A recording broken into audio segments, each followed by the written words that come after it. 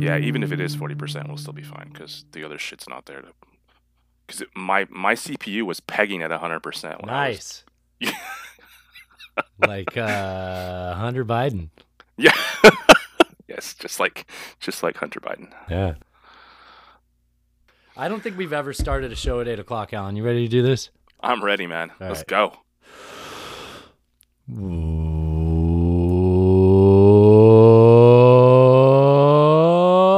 Welcome to None Taken, the internet's only debate and current events show with me, your host, Dustin, and over there is Alan. Thank you for joining us. At the time of this recording, it's Tuesday, October 20th, 2020. I'm here in San Diego, and Alan is there in the San Francisco Bay Area. We are here recapping another week of current events and sharing way too much of our tragic personal lives. Please subscribe right now wherever you're listening to this and share this with your podcasting pen pals. Alan, how are you? Take it away, my good friend, sir. Good. Hi, I can talk. What is up, everybody? It's good to see you again, man. It's been Yeah. quite the eventful week. Yeah. We're coming in on 2 weeks exactly from the election. 2 weeks. We were talking about that before the show, that the show's going to end up being on an election night. Yeah, 2 weeks on the dot. 14 days to go, ladies and gentlemen. So I'm sure it will be quite the eventful 14 days that we'll get to talk about in the next couple of shows. And we'll figure out something to do, I think, for election night. I'm not sure how we'll make that work, but we'll have Florida results for sure when we tape. Yeah, I think so. I think a later recording probably wouldn't be a bad thing. Yeah. I could just stay up all night and try to, oh my God, I'm going to commit to something on the mic. Okay. Yeah, I'll just stay up all night that night and get everything edited. Ooh. Well, you know what? I'll I'll take Wednesday off and I will stay up all night with you. We can just You'll chat. edit it with me? Okay. Yeah. No, I'll just chat with you while you're. That sounds good. Yeah, I'm sure that'll work fine for the editing process. Yeah, it won't be an issue at all. You know what? If we do that, we'll just have like a live streaming show. Just fucking post the whole thing. There you go. All right. Well, it's another Tuesday. We are here, ladies and gentlemen. So my week last week was pretty. There's actually a lot going on last week. I had a lot going on at work, some sort of stress-inducing things, but also some very rewarding things. It was a good week. Did you reward yourself? I did. Nice. Self-care is important. We discussed this earlier. We talked about that off the show earlier. Yes, that was a private conversation, Alan. I did not expect you to reference it. Well, we didn't have to give any details. No, I know. No. It's all implied. Indeed. Anyway, so work was good. I had the weekend off, and a buddy of mine who was on vacation last week had texted me, and he's like, dude, I really want to go up to Bodega Bay. Kind of want to do a little mini road trip. Like, we haven't been up there in quite a while. Bodega Bay is not really a road trip, but he's from Sacramento, so it's kind of a road trip. Dude, for him. I used to live in Rohnert Park, which is like South Santa Rosa, and Bodega Bay was a road trip, man. Like, I'd go surfing there, and it was maybe an hour and a half sometimes. Like, yeah. It can take a while. Yeah. It can take a while. So we met up. So Candace met me over here at my place, and we drove to Novato. We met over there at Hot Monk in Novato. Have you ever been to Hot Monk before? No. So Hot Monk is, I think they have like 6 or 7 locations, mostly in Northern California. It's the side project of one of the brewers from Gordon Biersch. Huh. So they have some of their own house beers. They are a brewery, and then a restaurant. Obviously, they have one in Sonoma, Sebastopol, Novato. Oh wow! So they're pretty big up there. Yeah, really good food, decent beer, and they always have some good rotating taps. Obviously, if you're a brewer from Gordon Biersch, I guess. Yeah, it sounds a lot like the Gordon Biersch formula. Yeah, exactly, okay, exactly. Cool. And the one in Novato has a super nice beer garden. It's like really nice. It's big. They have perfect for COVID because that's the one you went to on your way to Bodega. Yeah. So we met my buddy Drew. He drove in from Sacramento, met us in Novato, and then he hopped in my car. We went the rest of the way.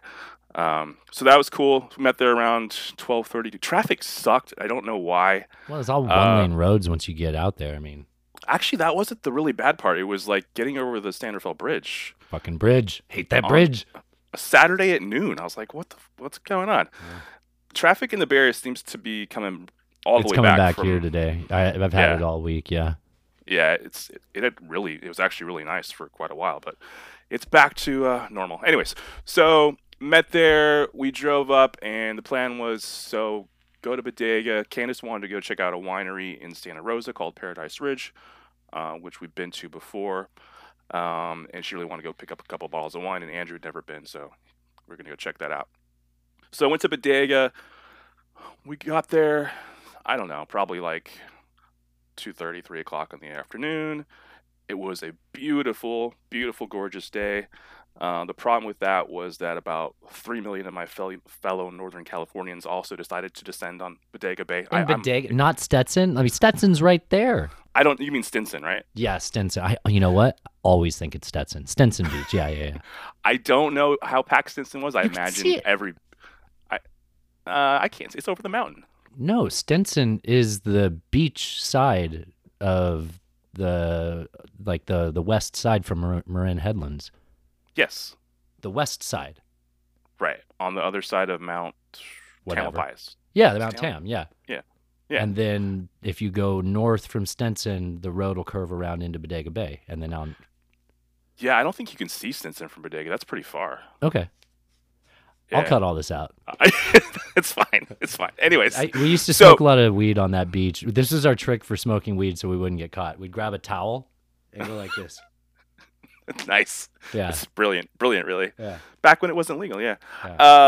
So if you're familiar with Bodega Bay, you kind of come in from the east through Petaluma, and you kind of hit the coastline, right?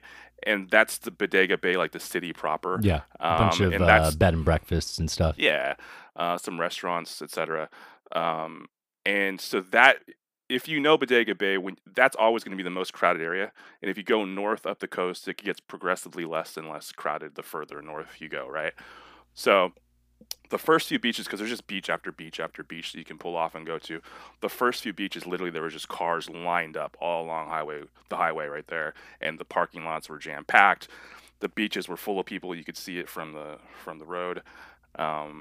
Didn't look like a lot of social distancing going on or a lot of masking, so that's a little concerning. And people were really jammed in there. I mean, really close, really tight. So I just kept going north until I found a beach that seemed like it was less crowded. There was easy parking and easy access. Some of those beaches are kind of tough to hike down to too. Yeah. So I was looking for one that was kind of easier to get to. So I ended up going to Shell Beach, which is like, I don't know, maybe 10 miles up the coast, I think. So it was kind of out of the crowds. It was nice. Beautiful day. It was about 80 degrees and no wind, which if you know Bodega, that's a really rare occasion. Yeah, that whole area is just super like exposed and windswept. Yeah, definitely. So we went out there for about an hour or so, and we're like, okay, let's head back. Let's head over to Santa Rosa and check out the winery. So none of us have signal because no phones work up there, right? When you're that far away from Bodega. Yeah. So I'm like, well, we're gonna have to go back to Bodega because I don't know how to get to Santa Rosa without going through Petaluma without a GPS, right? You don't have a Thomas guide in the back. No, I can get to Petaluma like without thinking about it without GPS. That's so funny. Like the last time I drove out there, I didn't have GPS. It was like Hot Maps or what was it? Hot Maps wasn't a thing. Is that? Am I conflating? No, but I know what you're talking about. The one you printed out. Yeah. Yeah, it's not Hot Maps, is it? Fuck, man, we used to live by that shit. I drove to Detroit from the Bay Area with like 3 pages of turn left, go straight for 91 miles. That's hilarious. Wow, we're old. Yeah. Cheers. Cheers to that. Cheers. So, nobody has signal. I'm like, all right, well, we've got to go south. I'm sure there's probably a faster way to get to Santa Rosa, but this won't be that far away. So we're going south, finally get signal, and Google the place, and it's closing in 30 minutes. Oh, damn it. So, fuck, because there's no way we're getting there in 30 minutes. No. So my buddy Drew's like, hey, well, you want to go to the Tides, which is a really famous restaurant right there in Bodega Bay. It's where The Birds was filmed, the Hitchcock film. Yeah. In fact, I think Tippi Hedren does a personal event there like once or twice a year where you can go get like her pictures signed and stuff like that from the headshots. That's the word I was looking for. They do special events over there. Anyways, it's kind of an iconic place. It's been there forever. In my opinion, it's kind of a little bit overrated, but I was like, yeah, I'm down. I'll have some shrimp cocktail and a regular cocktail or something.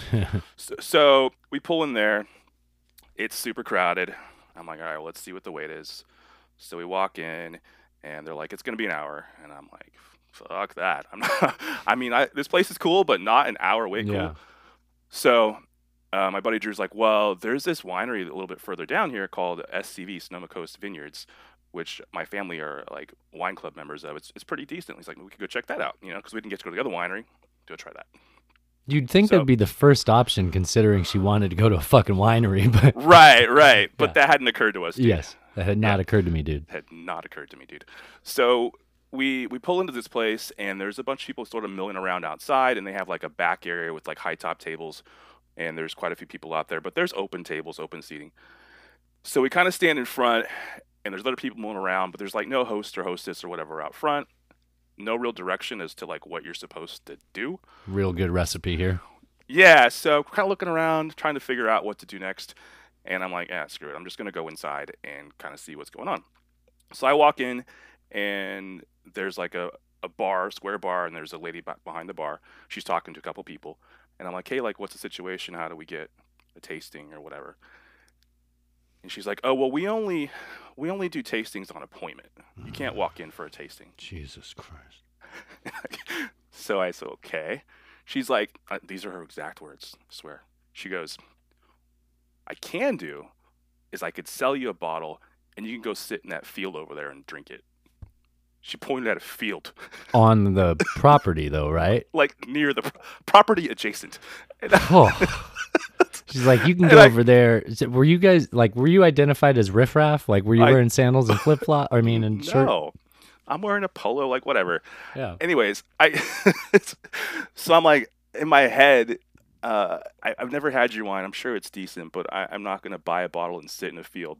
Thank you very much. I appreciate the offer. Is this the consensus of the group? Because if I were with you right now, I'd be like, Alan, I would have waited an hour. Alan, hold on, let's drink a fucking bottle of wine. I don't want to drive to a third location. Well, it's still pretty early at this point. I mean, Okay, it's like, that's right. It's like 5, right? Okay. Well, I know how late this night goes, so yeah, that's still very early. It's very, very, very early. So, no, the consensus of the group is no, we're not going to do that. So Okay. I'm like, why don't we just head back to the Bay Area, near where, we're going to pick up Drew's car in Novato and then go back to my place, and we're going to go to breweries around here, grab some food, right? Okay. So we do that. By the time we get back here, Candace is like, it's kind of late. I have to work early in the morning. I'm just going to head home. So like, all right, no problem. So me and Drew head over to the brewery, went over to Armistice. Yeah. Oh my God. We've had a few of these. I see where this is going. Yeah. So me and Drew head over to the brewery, have a couple of beers, and a buddy of mine texts me, and he's like, hey, what are you doing? And I'm like, well, not really anything. We're just having a beer with Drew out here in Armistice. He's like, well, you want to meet in Martinez? And I was like, sure. So we finished up our beers.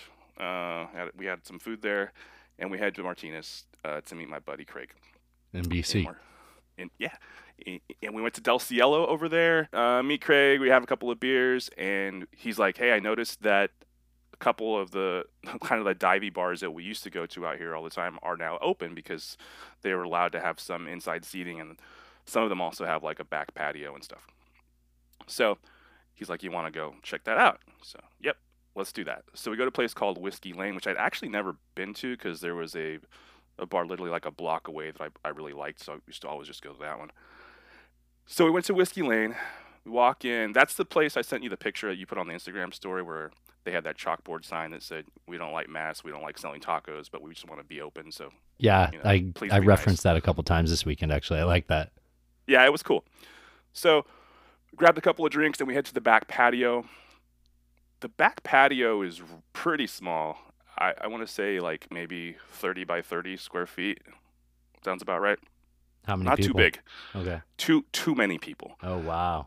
I was immediate like, okay, this is a little bit sketchy. Like, I don't know. And they did have like a capacity sign up, and they were doing head counts and keeping it to the capacity.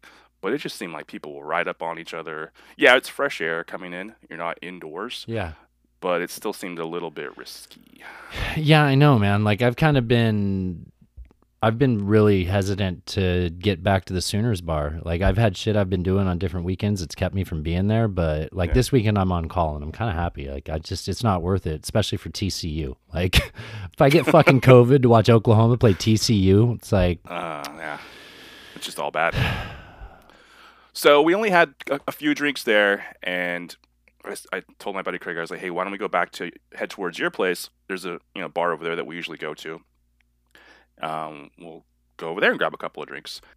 And he's like, yeah, let's do that. So we left Drew's car at my house.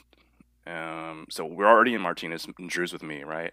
So then we drive over to Craig's place. And as we're going, I'm telling Andrew, I'm like, look, here's what's going to happen. We're going to go out. We're going to end up back at Craig's house. And before you know it, you're going to be asleep on Craig's couch, because that's how these nights always go. Yeah. I was like, are you down with that? And he's like, oh, yeah, I'm good. Let's do it. I'm like, all right, here we go.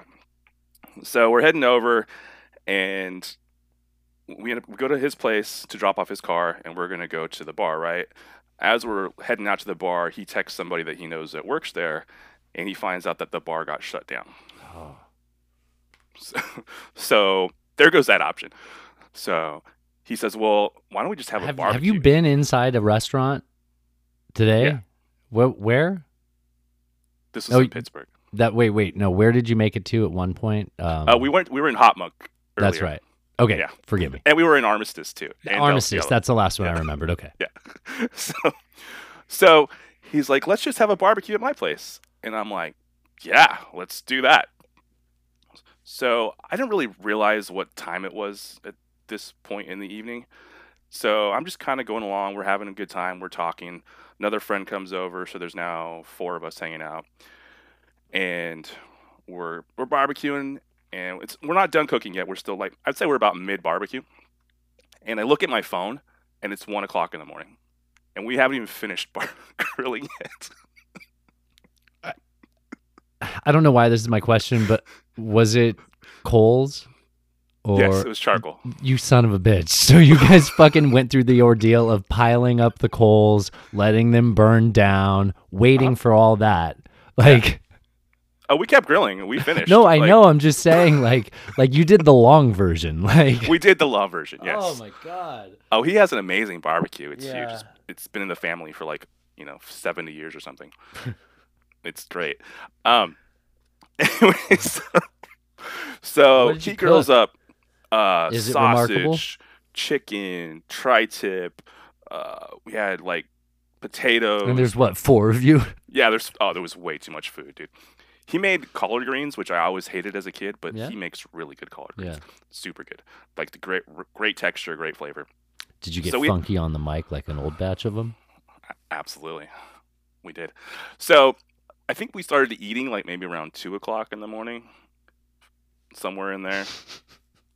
I mean, Drew passed. Yeah, I mean, we've ate food at 2 in the morning. I'm just not sure I've done it after barbecuing starting at 1. Like, Right. So Drew passes does he have out around. neighbors?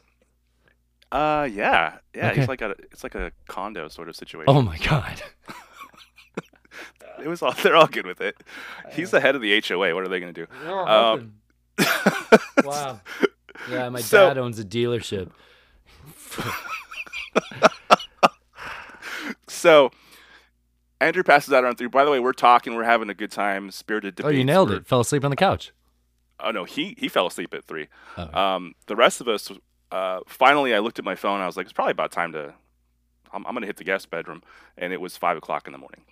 Yeah, you texted me at 10. You're like, I went to bed at 5, and my first thought was like, why are you texting me? And then the next text was, I'm going back to sleep. Yeah. So I woke up around a little before 9 in the morning. Oh my god, was it earlier? Oh my god.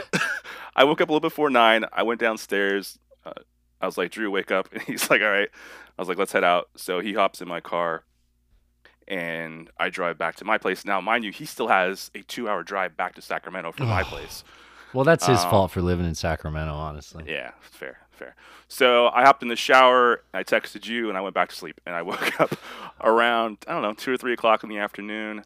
I started working on the show sheet, and I binged some Netflix, and that was my weekend. Dude, So- I laughed when earlier today you're like, yeah, I think I might take a nap before we do the show. I'm like, yeah, dude, your sleep schedule's all fucked up. You're in your 40s and you bed at 5 2 days ago or 3 days ago. Of course, you still haven't got your sleep schedule I back. am nocturnal by nature. It's a That problem. is true. That is true. That's my rapper name.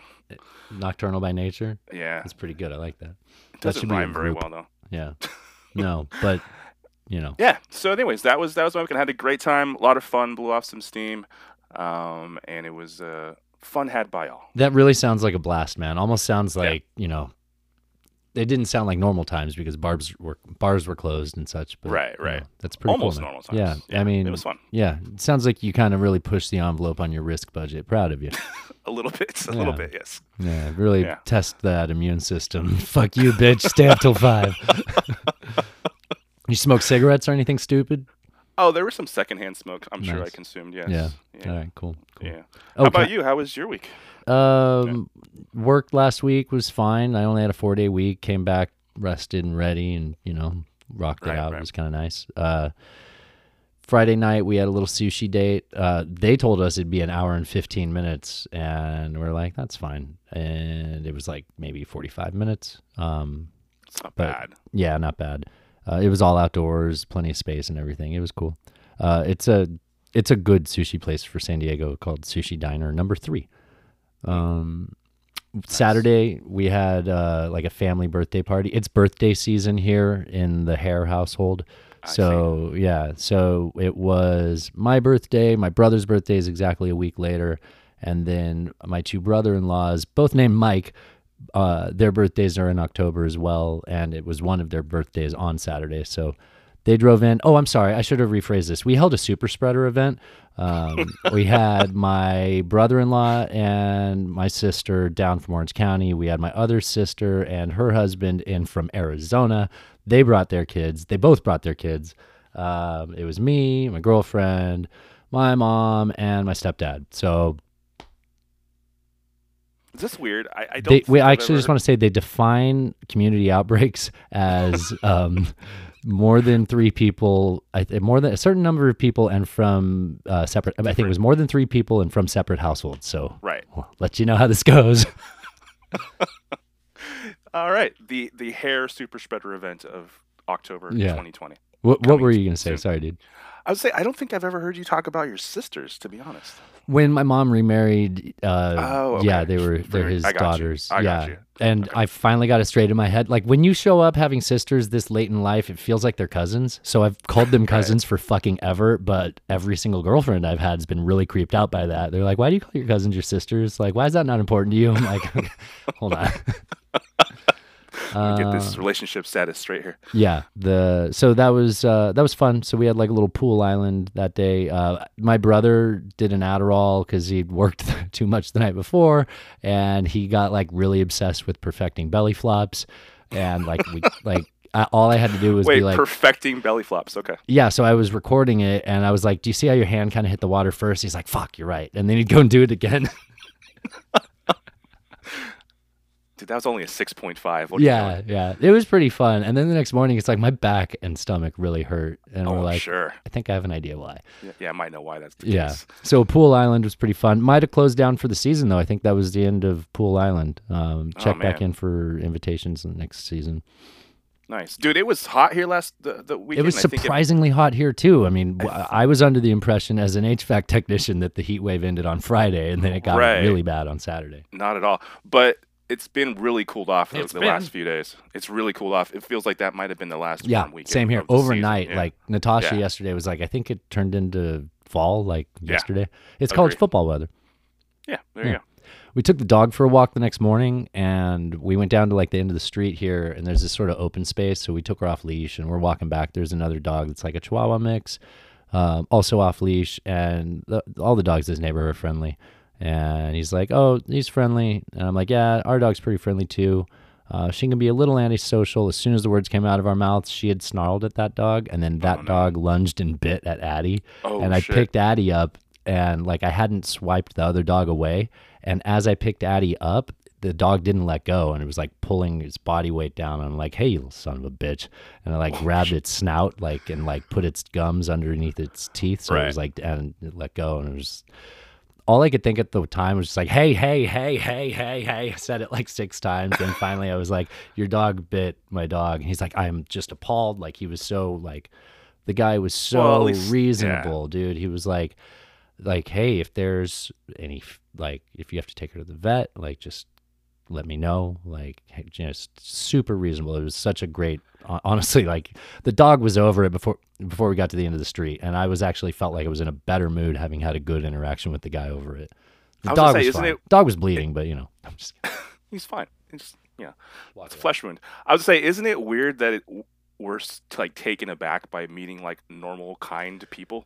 Yeah, totally. Like even so we exchanged numbers. I said to him, I was like, look, I completely expect to never have to talk to you again, but just in Right. case. I mean, Right. And then I texted him later. I was like, hey man, like this was just I said like the dog was fine. He was like, thank you for being so reasonable about everything. I was like, no man, you too. Like this was we had a little like we kissed each other over You the had a bro phone. moment. Like I sent him a little like kissy emoji. He Heart sent me one emojis. back. Yeah. Nice. Yeah. Nice. Yeah. I like it. So that was fun. Oh, hey, last week's episode, that was pretty much it for the weekend. I didn't buy any records. We just kept it super low key. Last weekend, the show cut off 5 minutes early, and then I had to contact Anchor's tech support to get them to fix it. And they didn't get it resolved until this morning. And I'm like, yeah, that's like, I'm doing a new show today, so it doesn't matter. Right. It doesn't matter. In those last 5 minutes, I gave a shout out to Phoenix Ablaze. Oh no. Okay. Yeah, I know it got cut off. That sucks. So Right. yeah, well, so let me get the spelling right. Is your Instagram reconfigured? No. Like the format, like layout. Yeah, the likes are up in the top right, and down in the bottom is like a shopping bag instead. So I have an Instagram account for me and for the show, and the show's account hasn't been updated, but my personal one has. So whenever I toggle back and forth, it's two different layouts. It fucking sucks. Anyways, yeah, huge shout out to fan of the show, Phoenix Ablaze. That's PHXABLAZE on Instagram. Miss Tiki Oasis and burlesque dancer and friend of the show. What's up, Phoenix? Welcome. We appreciate the listen. Yeah, I think we call our fans takers. I made that up, but I think that works. All right. Well, welcome to the Taker Club. Yeah. All right. You want to get into sports a little bit? We can do a little news and politics and take a break and come back and do more show. Let's go. So right, sports last week, we finally found out who's going to be in the World Series this year, the Dodgers and the Rays, which Do you care? No, I couldn't Me be either. less interested in that. Padres played the Dodgers in the playoffs. They lost. That was the end of the Padres season. For all I care, that was baseball for me. Looking forward to a real season next year, hopefully. And according to Mike Bridenstine, he texted me saying, don't worry about the Padres being out. They're going to be annoyingly in the playoffs in the future. So I hope that's true. That would be cool. Yeah. Would be cool. Yeah, I didn't have really a dog in the fight either. No. They're playing right now, so I don't care. Me We're either. here. I was rooting for the A's. I was rooting for the Padres. Yeah. But anyways, in football, so kind of a big game over the weekend. It was the Bucks versus the Packers, and Aaron Rodgers walked into that game having not thrown a single interception in the first 4 games of this season. Did you say the Butts versus the Packers? It could be the Butts. I said the Bucks. Because it sounded I like think. butt packers, which I think is a slur that That's- children used. Yeah, that's not cool. I didn't No, mean to say that's that. not cool. I didn't say Bucks- that. You said The that. Bucks versus the Packers. Bucks. I don't know if that's any better, honestly. Have you seen the old image of Bruce Buccaneer Bruce, like winking and with the knife in his mouth? Do I need to trim this out of the show, Alan? Maybe. All Maybe. I do recall an image of somebody winking with a knife in their mouths, but I don't know. Yeah. I It's mean, that guy. okay, never mind. Just start the subject over again. So Bucks Packers over the weekend, pretty big game on Sunday. Aaron Rodgers walked into that game having not thrown a single interception in the first 4 games of the season, which I'm pretty sure was a record. He immediately went into that game and threw 2 interceptions. Not a good game at all for Aaron Rodgers, and Tom Brady looked and the Bucks looked pretty good. He threw 2 interceptions in like 4 passes, right? Yeah, it was pretty bad. Who won? So, Tom Brady won, Tom Brady won. and they have the big white polar bear on that team, don't they? Gronkowski? Yeah. Yes, they do. Yeah, I guess all They do. polar bears are white, but I don't this know one what- plays football. I don't know what happened because I wasn't paying that much attention. To the Well, game. he was on Fox, and now he's in the NFL. Right.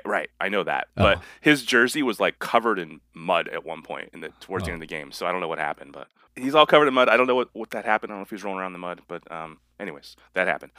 That's pretty much all I got for sports. You had some college stuff you wanted to get into. Oh, yeah. Oklahoma didn't play last week. I don't care to talk about college football every fucking week, but I have a favorite thing in all of sports right now, and it's what's going on in the college football ranking system. This is funny and enjoyable whether you're a fan of sports or not. Every week, college football has the AP poll, and the Associated Press has people who are respected enough to vote on who the top 25 teams are.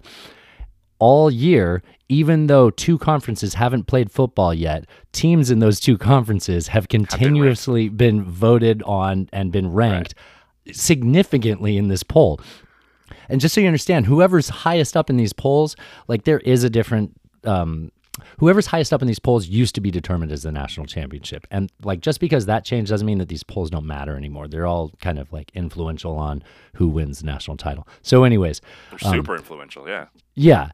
So as of this moment, the Big Ten has more teams in the top 25 than the SEC does. The SEC's played football for the last 3-4 weeks, and the Big Ten won't play this weekend. And I think, or actually they might play this weekend. Maybe it's next weekend. Like, they haven't played at all. They haven't played at all. So Ohio State, Penn State, Wisconsin, Michigan, and Minnesota all moved up in the rankings this week, having not without played. playing a game. So they were ranked already, annoyingly, and then having not played this weekend, they all moved up. Minnesota moved up 3 spots. 3. Oklahoma didn't play this weekend. We didn't move up 3 spots. Wow. Meanwhile, the Pac-12's only ranked team, Oregon, went down a spot. And they did play, right? No, because Pac-12 hasn't even played yet. No, I think they play a week later than the Big Ten. This is so fucking stupid, dude. It's very strange. Yeah. Very strange. You had this Arkansas State story? Yeah, I just thought it was funny. It's interesting. Well, yeah. So Arkansas State was on my radar only because earlier in the season they were one of the only teams that was playing football, and so they're like 2-3 right now, or maybe 3-2. They have a decent record for being kind of a shitty team. They just won 59-52 and fired their defensive coordinator, their linebackers coach, because they gave up 583 yards to Georgia State, which, sure, Georgia State's no good. Like always like the bottom of college football rankings. But they gave up 500 yards in a game for the 3rd straight game this season. So in a win, they fired a bunch of their coaches. Which is crazy. And I read the article, and apparently that head coach actually had like a personal relationship with one of the coaches that he fired, and was like, hey, he's a really great guy. He helped me out in a really difficult time in my life last year. And this is just something that comes with the job. I had to do this, which is even adds more to it. Yeah, a 59-52 win, and you fire 2 of your coaches. Can you imagine? We snuck it out, coach. Yeah, about that. Yeah. Bags. Gonna need to see you in the office. Yeah.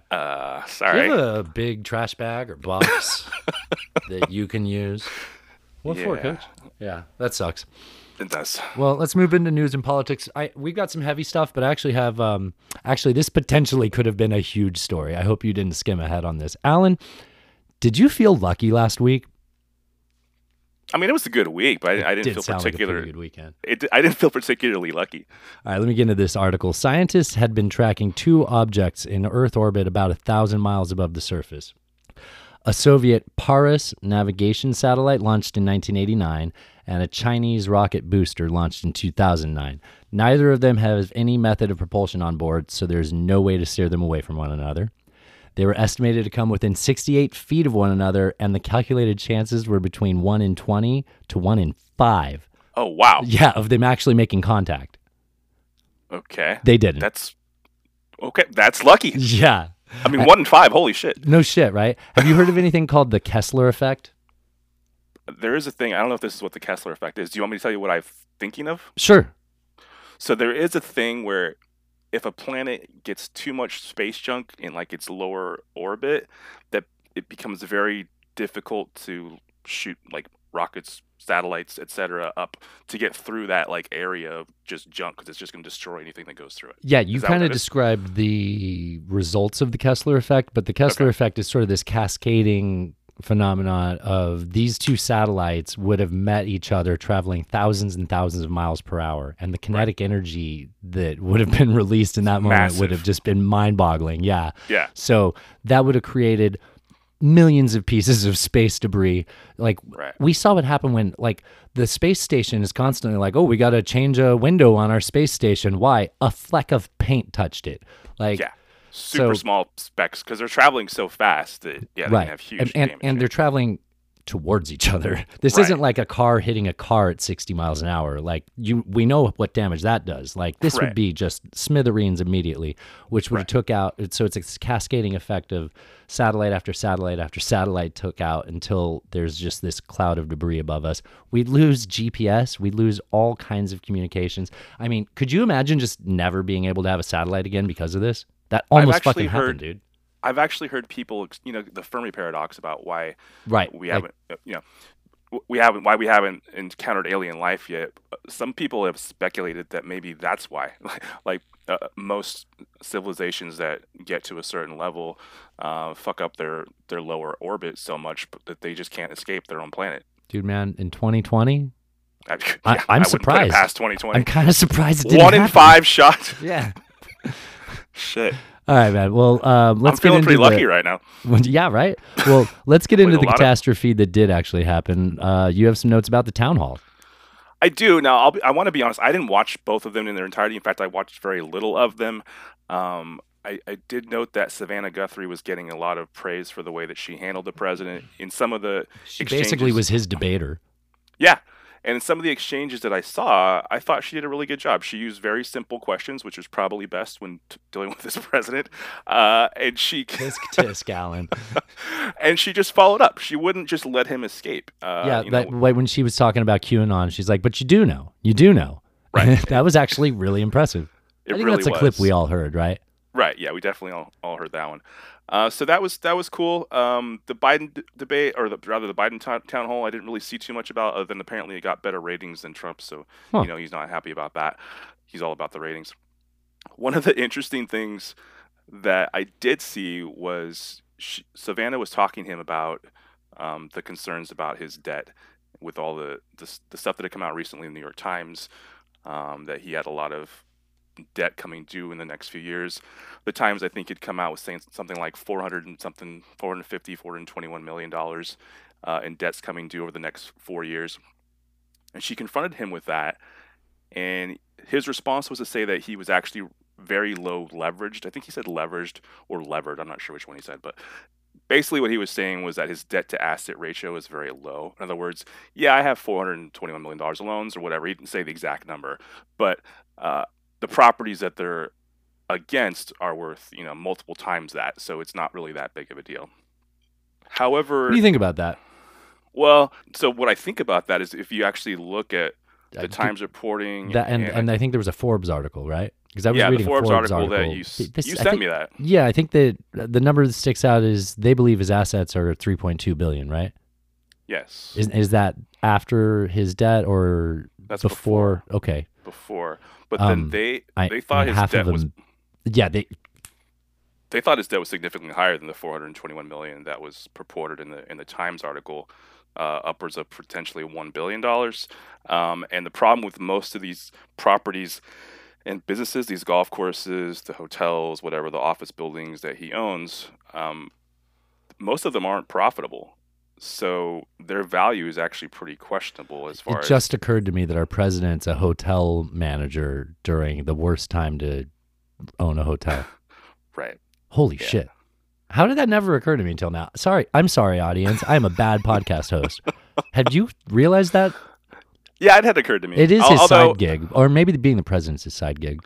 I think you had some articles about how they've profited quite a bit off his presidency, Yeah. because the Secret Service has to pay all these millions of dollars to stay in his properties when he goes to wherever he goes. Yeah, I kind of cut him off the show sheet, but there was like $3 million just in, I think the some Southern Florida board said they were able to identify like $3 million just going in towards Mar-a-Lago from special interest groups, which, I mean, that's not a significant number when our treasury is churning out $1 trillion, funding money, but still. Sure.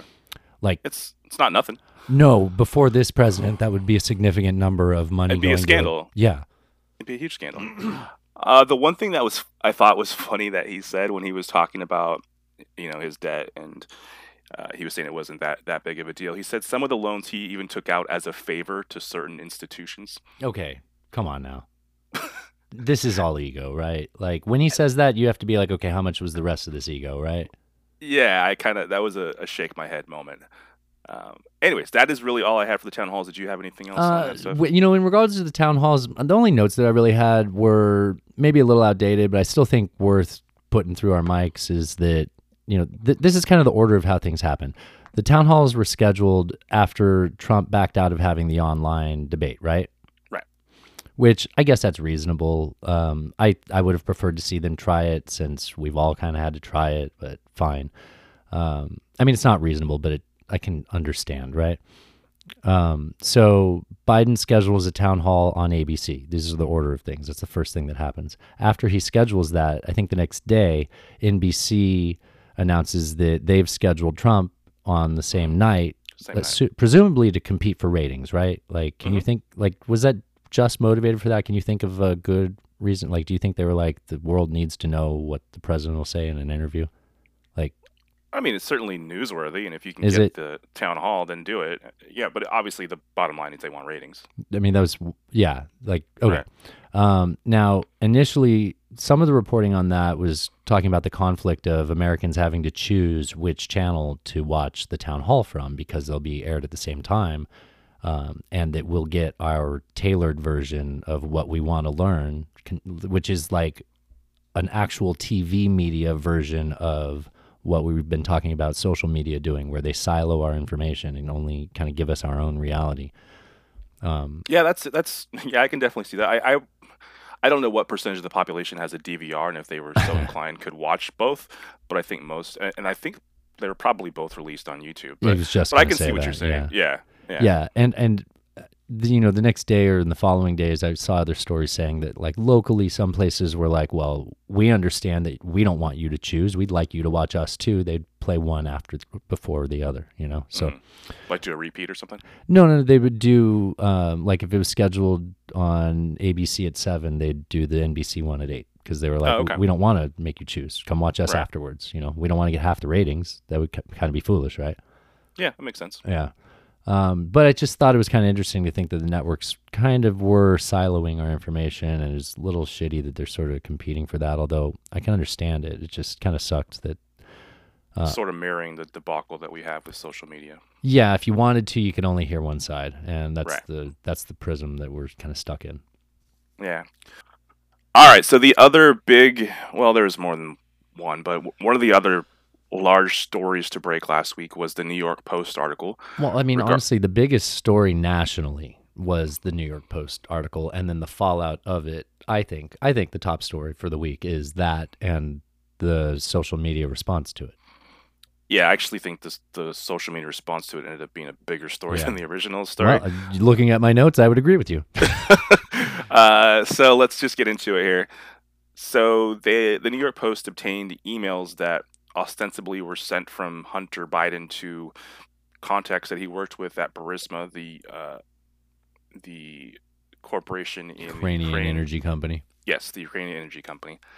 Now, how they obtained these emails is quite the tale. It's Bannon, right? Yeah. So Bannon is the one who provided the Post with the information. But that's not what you were asking.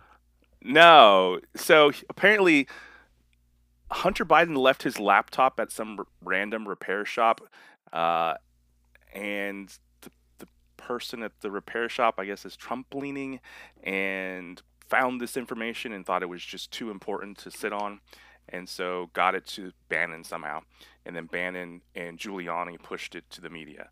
Giuliani said that he pushed it to the Post because nobody else would take it. No other credible news source, at least that I've seen, has validated that. I did see Fox wasn't willing.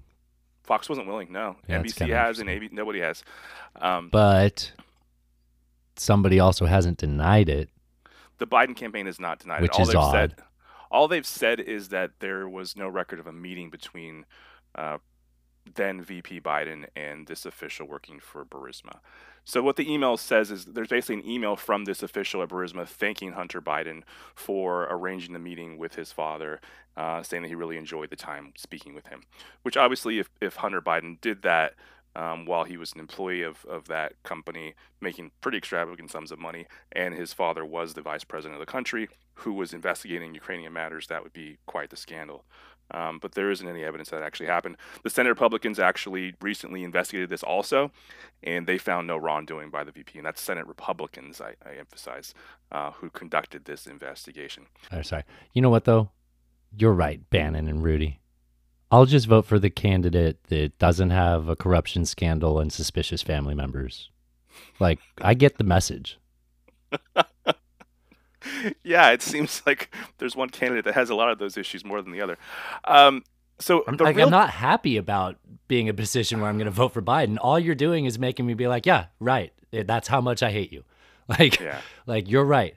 You're going to make him look really bad. And on November 3rd, I'm still going to be like, yeah, that's still better than him. Fuck. How can you make someone look so bad and still be better than you? Yeah.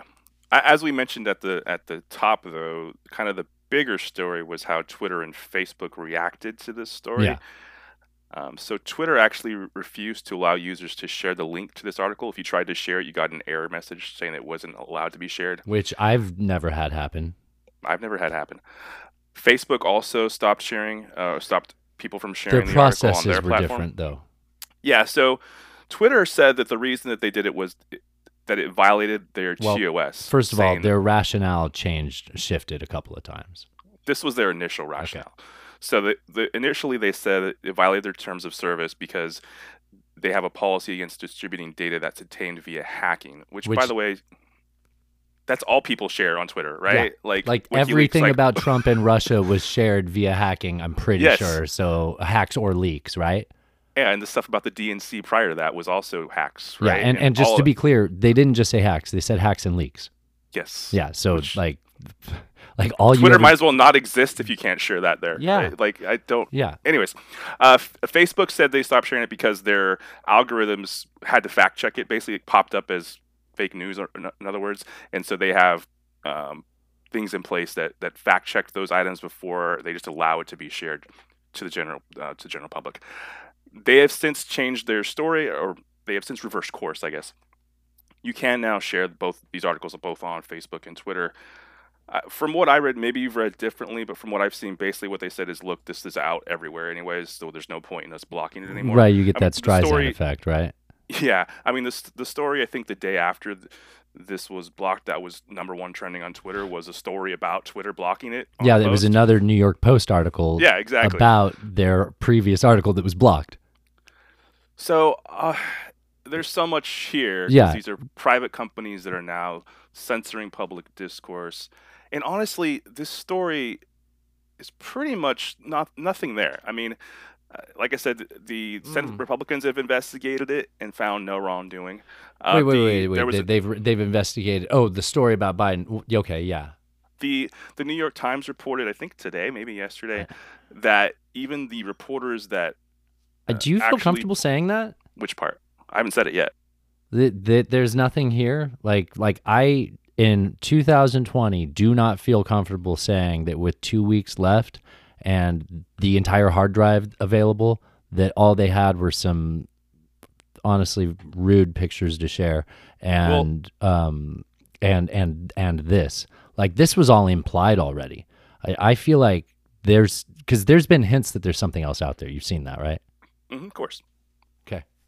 I mean, those hints were from InfoWars, so I'm not, it's like a chunk of salt, but like, the problem is people listen because they've been right once or twice, Right.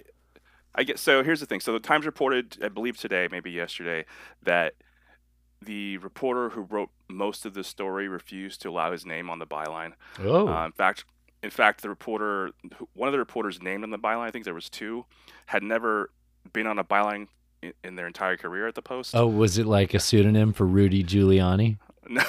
No, it was just some Was it Trudy Giuliani? It was, you know what, can I pull this real quick? Are you going to see if it's Trudy Giuliani? It is definitely not Trudy Giuliani. But it's Julie with a J. It's Trudy, Juliani.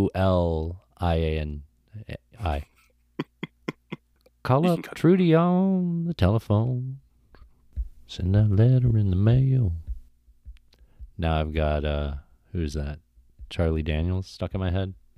Nice. This is what you did to me. I mean, if of all the things you're gonna have stuck in your head, that's not the worst. No, it's a pretty good honky tonk. Okay. The article appeared Wednesday with 2 bylines. Emma Jo Morris, a deputy politics editor who joined the paper after 4 years at Fox News, and Gabrielle Fonrouge, a Post reporter since 2014. Miss Morris did not have a byline article in the Post before Wednesday, a search of its website found. So this was somebody from Fox News who went to the Post, and this other person, one of them never having had a byline at all in the Post prior, and apparently the person who wrote most of the article refused to have their name on it, which makes me think that it lacks some credibility. The Post is standing by it, but no other news organization has been able to validate it.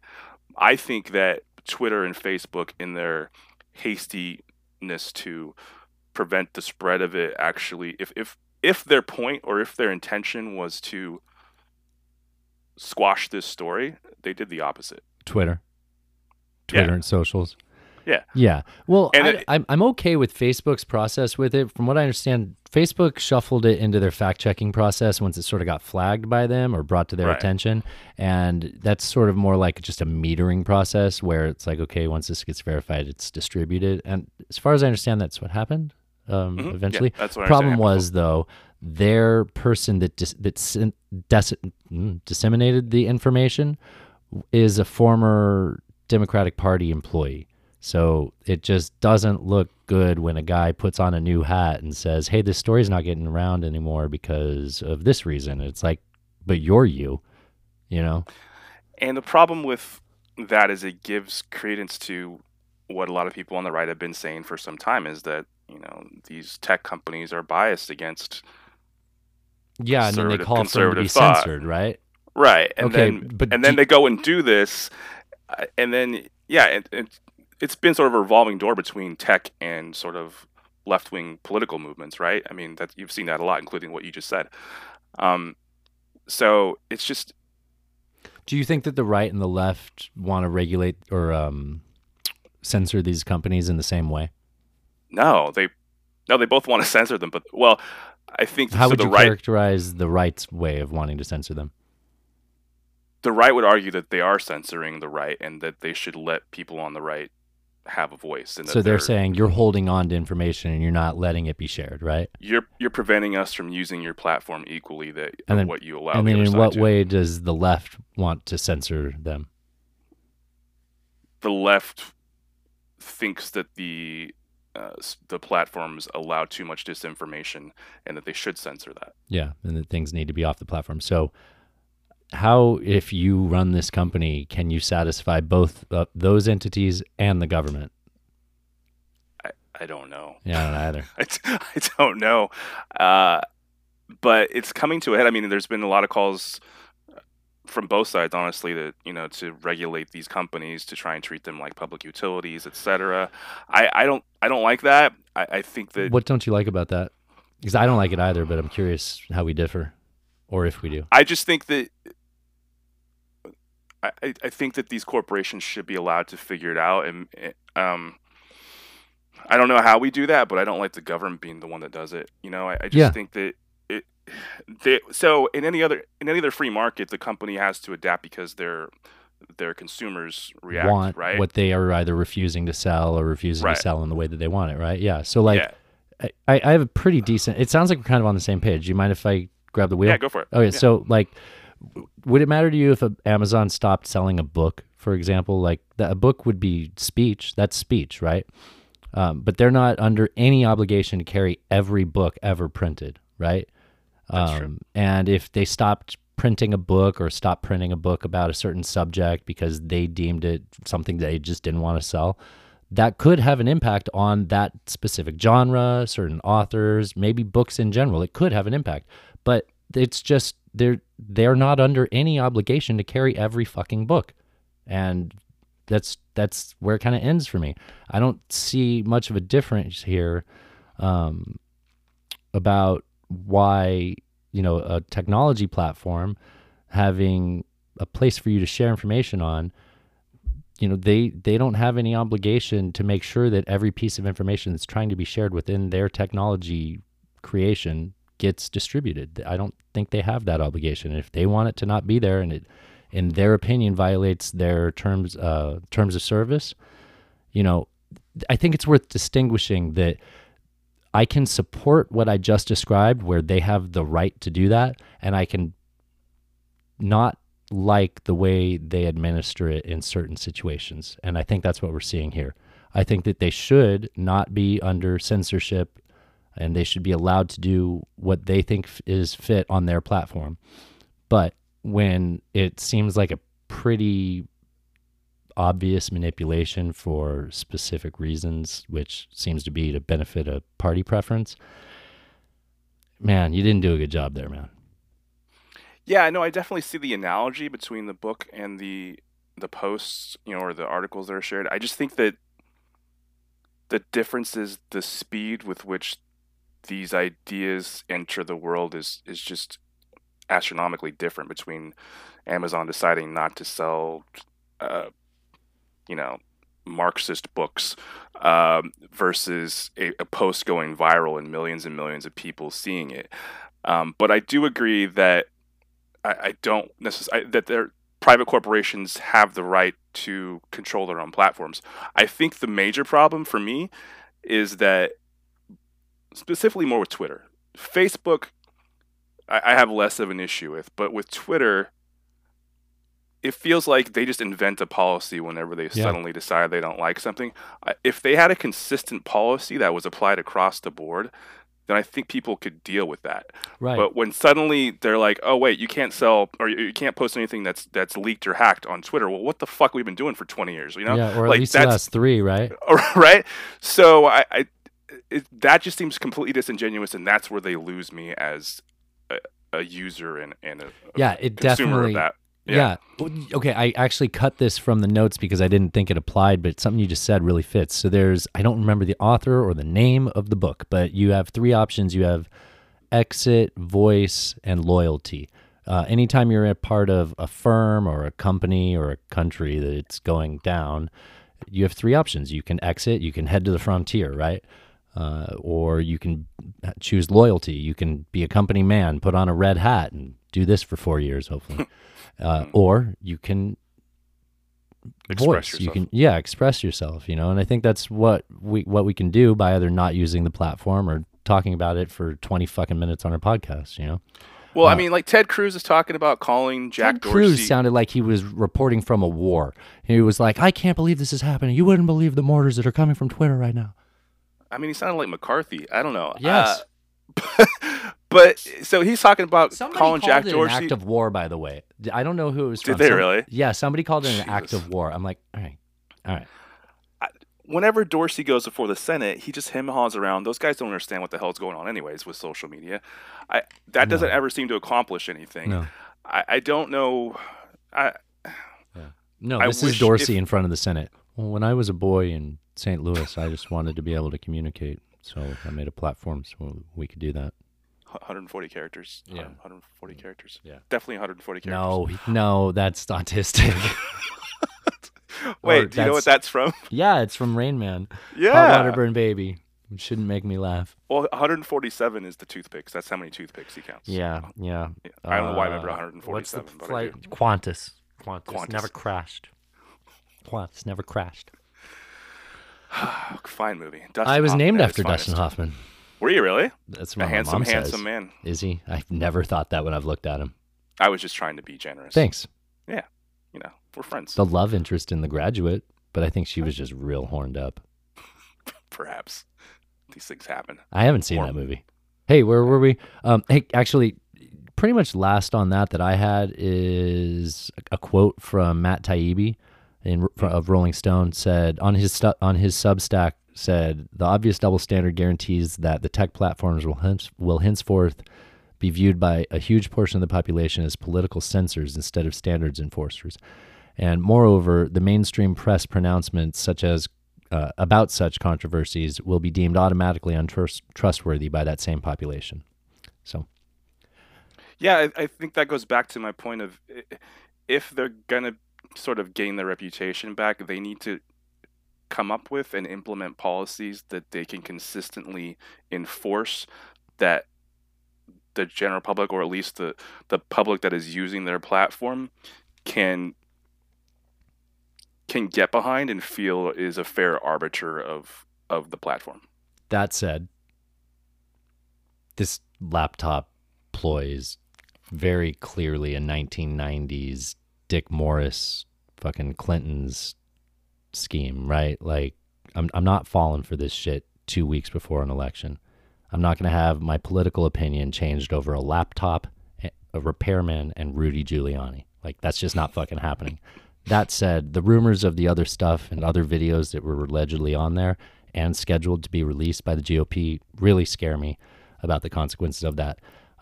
You can look up the rumors. I don't care to say them on a microphone. So unless you have anything else to add to that, I'm kind of cool moving on from that subject. All right. So we have some coronavirus updates. They're not good. Cases are spiking again. There were 64,218 cases reported yesterday. We've been averaging 59,000 cases a day over the last 2 weeks, which is an increase of 34% over the 2 weeks prior. Deaths appear to be flat so far, but that typically is going to be a later, it's going to follow the trend later, right? You see the cases spike and then you see the death spikes at some point down the road. The places where it's particularly concerning, North and South Dakota, Montana, Wisconsin. There's some reporting or some speculation rather that the big rally in Sturgis is partly to do with this. With the hundreds of thousands of people. They've been using that, though. I mean, I'm sure it probably was. I get it. But just every time they fall back on that one event, like they How long ago was that? I don't know. The summer, like it feels like it was a while ago, right? They act like, we fucking know it was Sturgis for sure. It's like, fuck you. Like, just don't act like I'm that stupid. I didn't follow that all that much. It wasn't any of the rallies. It wasn't any of those outdoor events. It was the motorcycle outdoor events. Like, fuck off. Well, I think you could attribute it to other things as well as, people not social distancing, not wearing masks, all of that stuff, right? Your super spreader events in your backyard pool. Yeah. But so it's not good. We're looking at potentially a third wave coming just in time for flu season, although we've talked about that as hopefully not being too big of an issue. Yeah, there still isn't, like, we're not concerned about this flu season in Asia coming over, right? Like, it didn't migrate to the southern hemisphere over. No. Did you get a flu shot? No, are they available? I know people I work with have said they've gotten them. Oh, shit. I guess I should look into it. I will. But again, what are they fucking basing the flu shot off of? Right. It wasn't another flu strain to be like looking at, Yeah, So this is a weird year, dude. You're not planning now? Just sounds like there's a bunch of sugar water in there. Yeah. Okay. I'm over it. Yeah. Just, stick to my normal routine of vodka and lemonade. Yeah, I didn't wear a mask last flu season, so I don't know. True. Yeah, San Diego's on the brink of dropping into the purple tier, which I think is bad. What does that mean? Dude, I don't know. I would think that purple's better than red, but red is where we're at now, which is good, out loud. So if we fall into the purple steer, if we fall into the purple tier statistic and stay there for 2 weeks, then we shift into the purple tier guidelines, which is like no indoor restaurants, no movie theaters, gyms, all that kind of shit. So, it'll be real fun if we get to do that again. But because we're in California where shutdowns work. Yeah. But it's okay. The color tiers remind me of, remember after 9/11 we had like the terror threat ones, and it was like a whole color wheel of things we had to figure out what was worse and what was better. Yeah.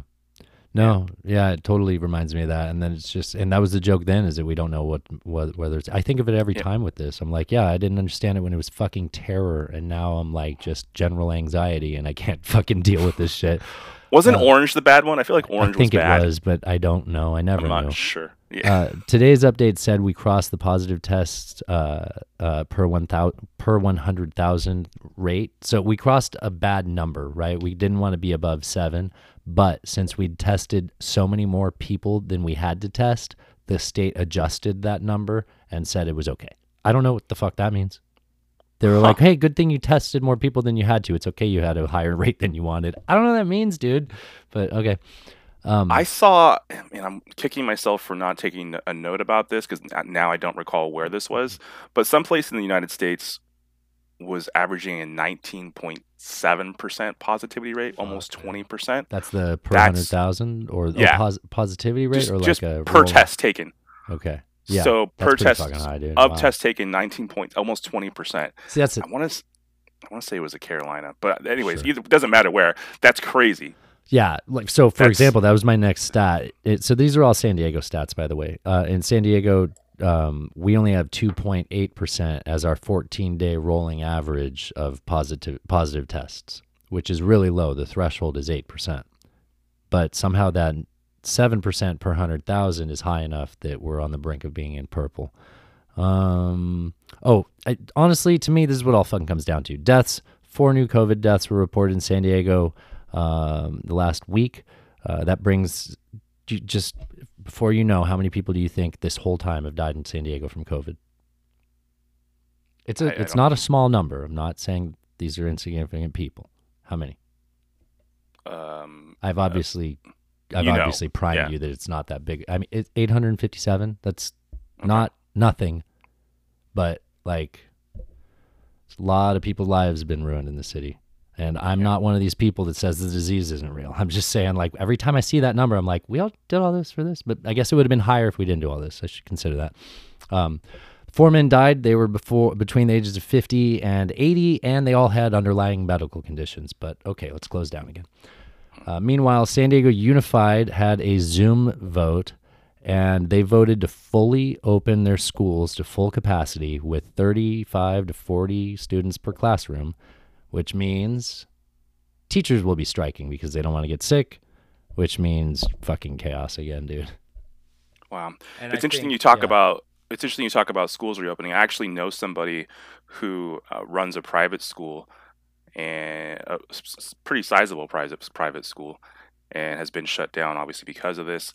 He spent like the entire summer just poring over all the guidelines, the CDC, every public health department you can think of, to put together plans for reopening his school. In fact, he got so into it that his company actually made him basically the head of reopening strategy, I guess. Okay. So he was the one that had to come up with all the policies and how they were going to reopen and put together all the plans and what does this classroom look like, what are the rules. And he was talking, dude, it's a shit show. I mean, so in California, for instance, you have the California Department of Public Health, right? The CDPH. You have the CDE, the California Department of Education, and then you have each individual county. Each one of those three has their own guidelines that differ, sometimes slightly, sometimes not slightly, from each other. I even pulled up. Reminds me of like electrical codes, how it's like, well, you got the national and local. Right. Dude, I even pulled up. So I pulled up the Alameda County Public School reopening guides. It literally has 3 columns in each little section. Each bullet point has 3 columns, and the first column is CDPH. The second column is CDE. The third is Alameda County, and each one has a different thing in it. And he said you'd have to like highlight them to see which ones conflict, which ones like Right. complement. Oh my god! Right. And then imagine you're open. You have a company that has private schools in multiple counties. Now you have to create individual plans for each one. You can't have a universal one because maybe the one that works in Alameda County doesn't work in Contra Costa County or doesn't work in wherever else. Sounds like very specialized labor that you get to charge a lot to employ. Yeah, I mean, so he talked about some of the specific things that were sort of frustrating. He talked about conflicting directions or no directions at all. For example, what's the appropriate size for a cohort? Do you know what a cohort is? Yeah, it's like a classroom. Basically, it's a group, right? Yeah. So It's like I associate it with like grad school.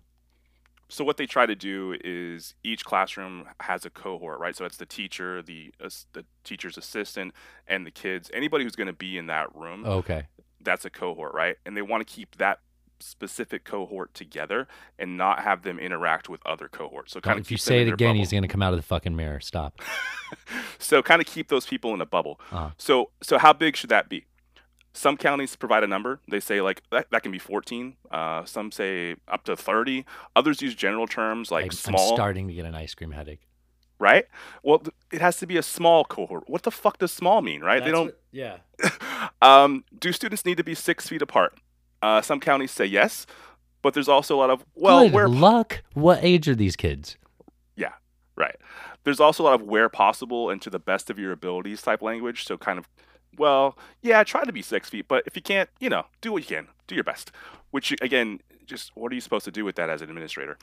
Could you This imagine one, writing down a law saying that you have to keep children 6 feet apart? Like, yeah, go herd some cats when you're done. right? This one actually blew my mind.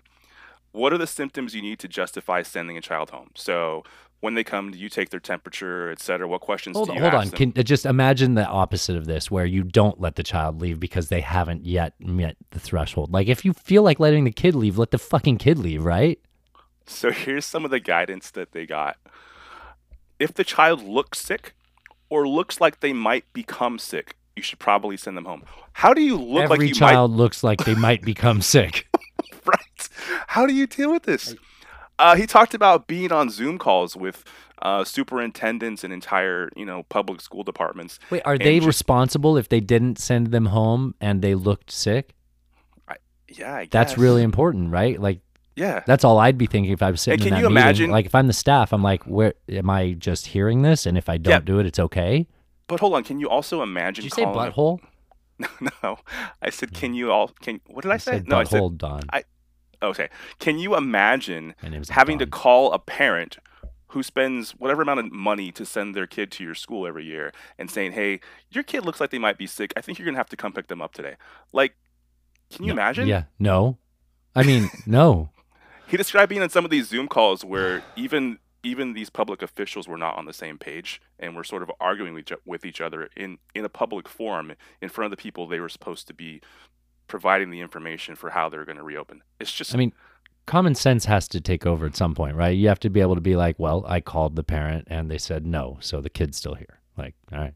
Like, I'm just Yeah. going to stand in the corner and not interact with the children for the rest of the day. it's I wouldn't want to be a teacher. That would be a terrible time to be a teacher.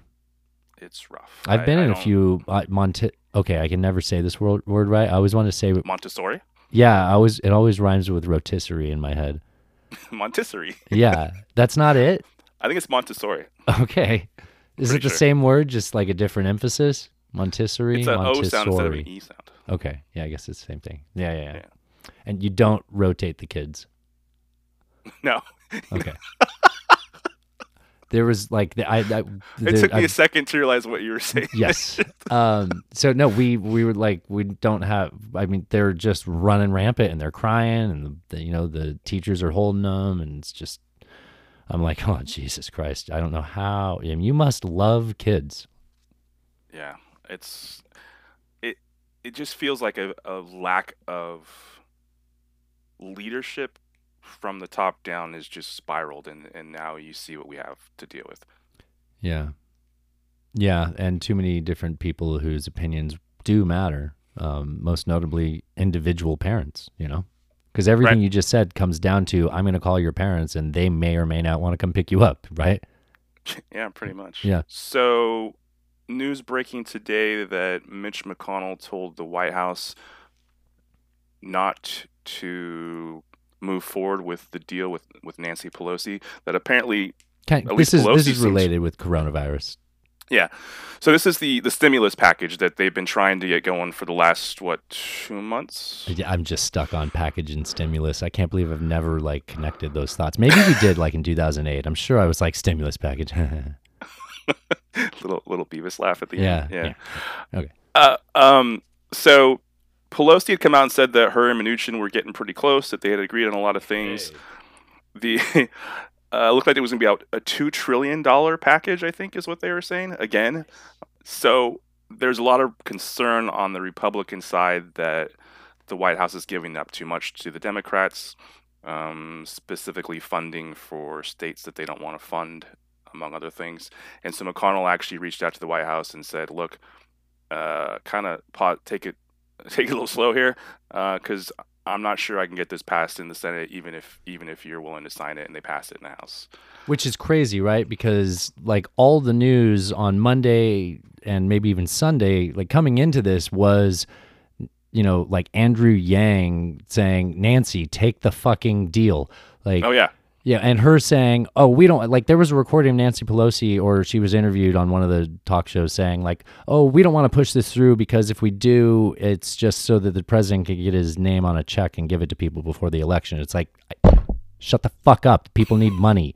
Like, I get that to you that doesn't matter, and it's all like a political play, and I'm sure it'll matter to me after the election, but like, just that's not what you got elected for. Like, I mean. Maybe it was. Like, I get it. Like, on a higher level, you want a good continuation of government that you think will be in everyone's best interest. But there's people that can't afford to live right now. And your political game is getting in the way of that. That's absolutely true. Yeah. Guess what the other thing that the Republicans were concerned about in the Senate? I don't know. I'm blanking. Apparently, they were concerned that any vote on such a package could interfere with the Senate's hasty timetable for confirming son of ACAB. A bitch. Are you serious? For ACAB, That's yeah. so shit. ACAB. Dude, that's spreading. I know we didn't start it, but I've been saying it as long as anybody who's been saying it. I'm giving you credit for Yeah. it.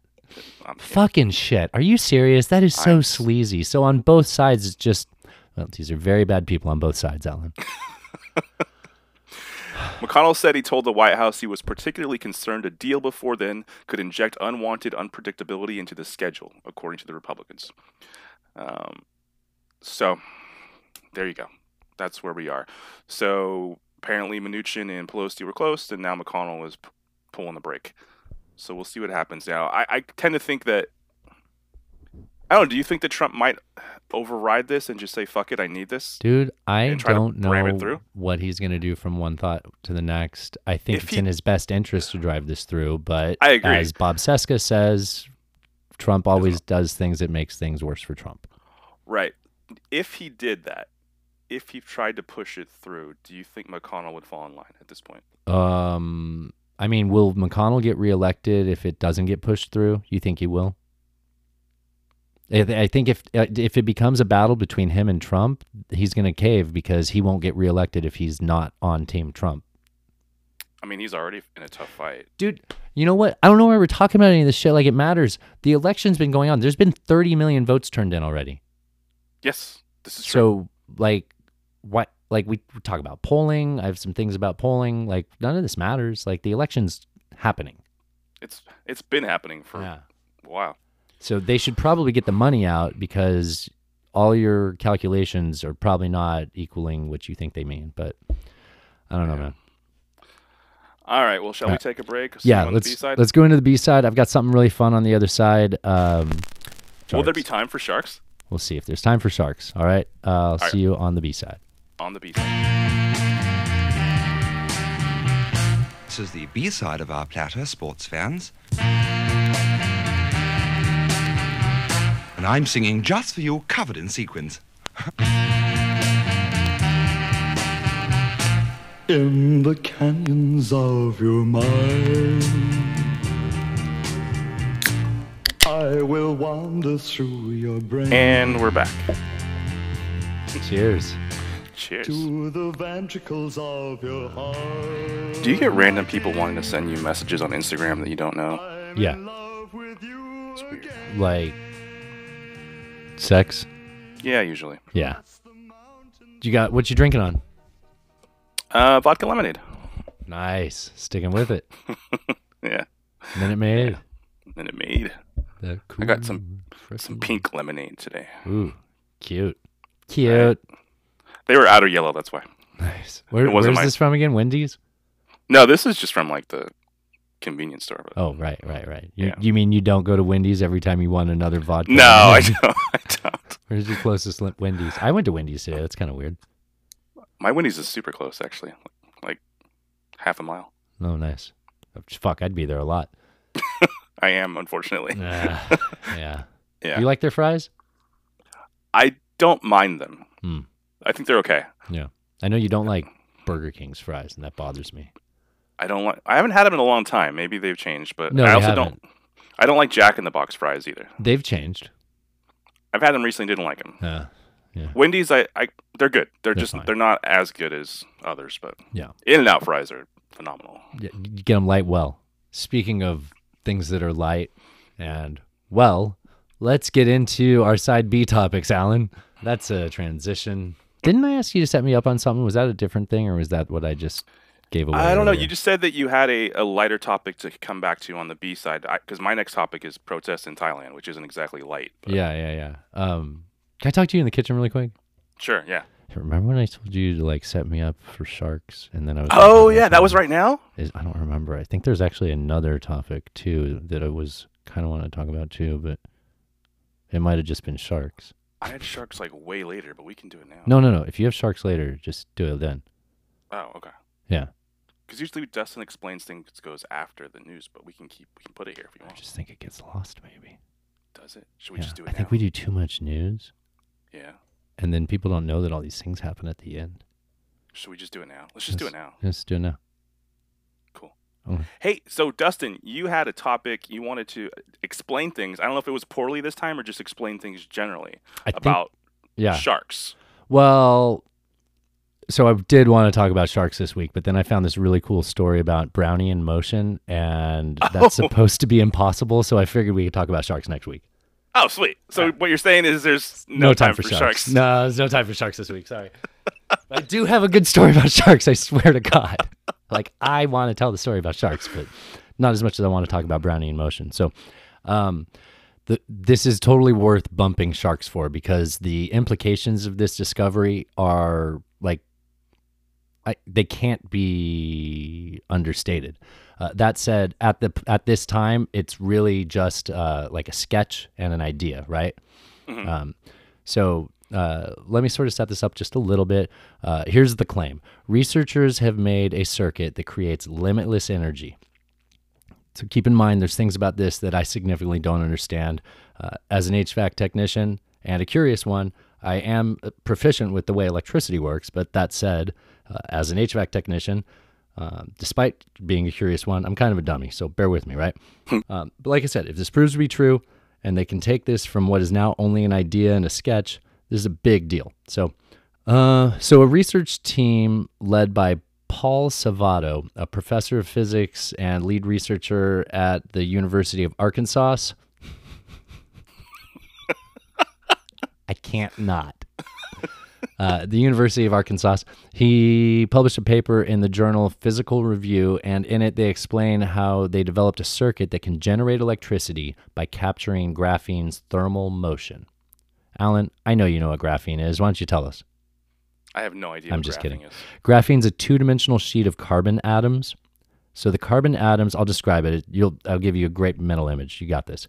The carbon atoms are shaped into hexagonal lattice.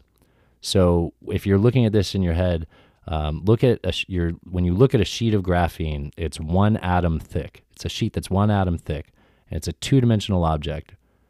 And the two-dimensional sheet is arranged hexagonally in the hexagonal shape or pattern. So if you're picturing atomic chicken wire, then you're exactly right. Just imagine just a sheet of chicken wire that's at the atomic level in terms of thinness, right? I think I've actually, now that you describe it, I think I've actually seen this pictured up before. So I Right. can see it in my head. Yes. Okay, cool. Atomic So chicken wire. Got it. we're talking thin, right?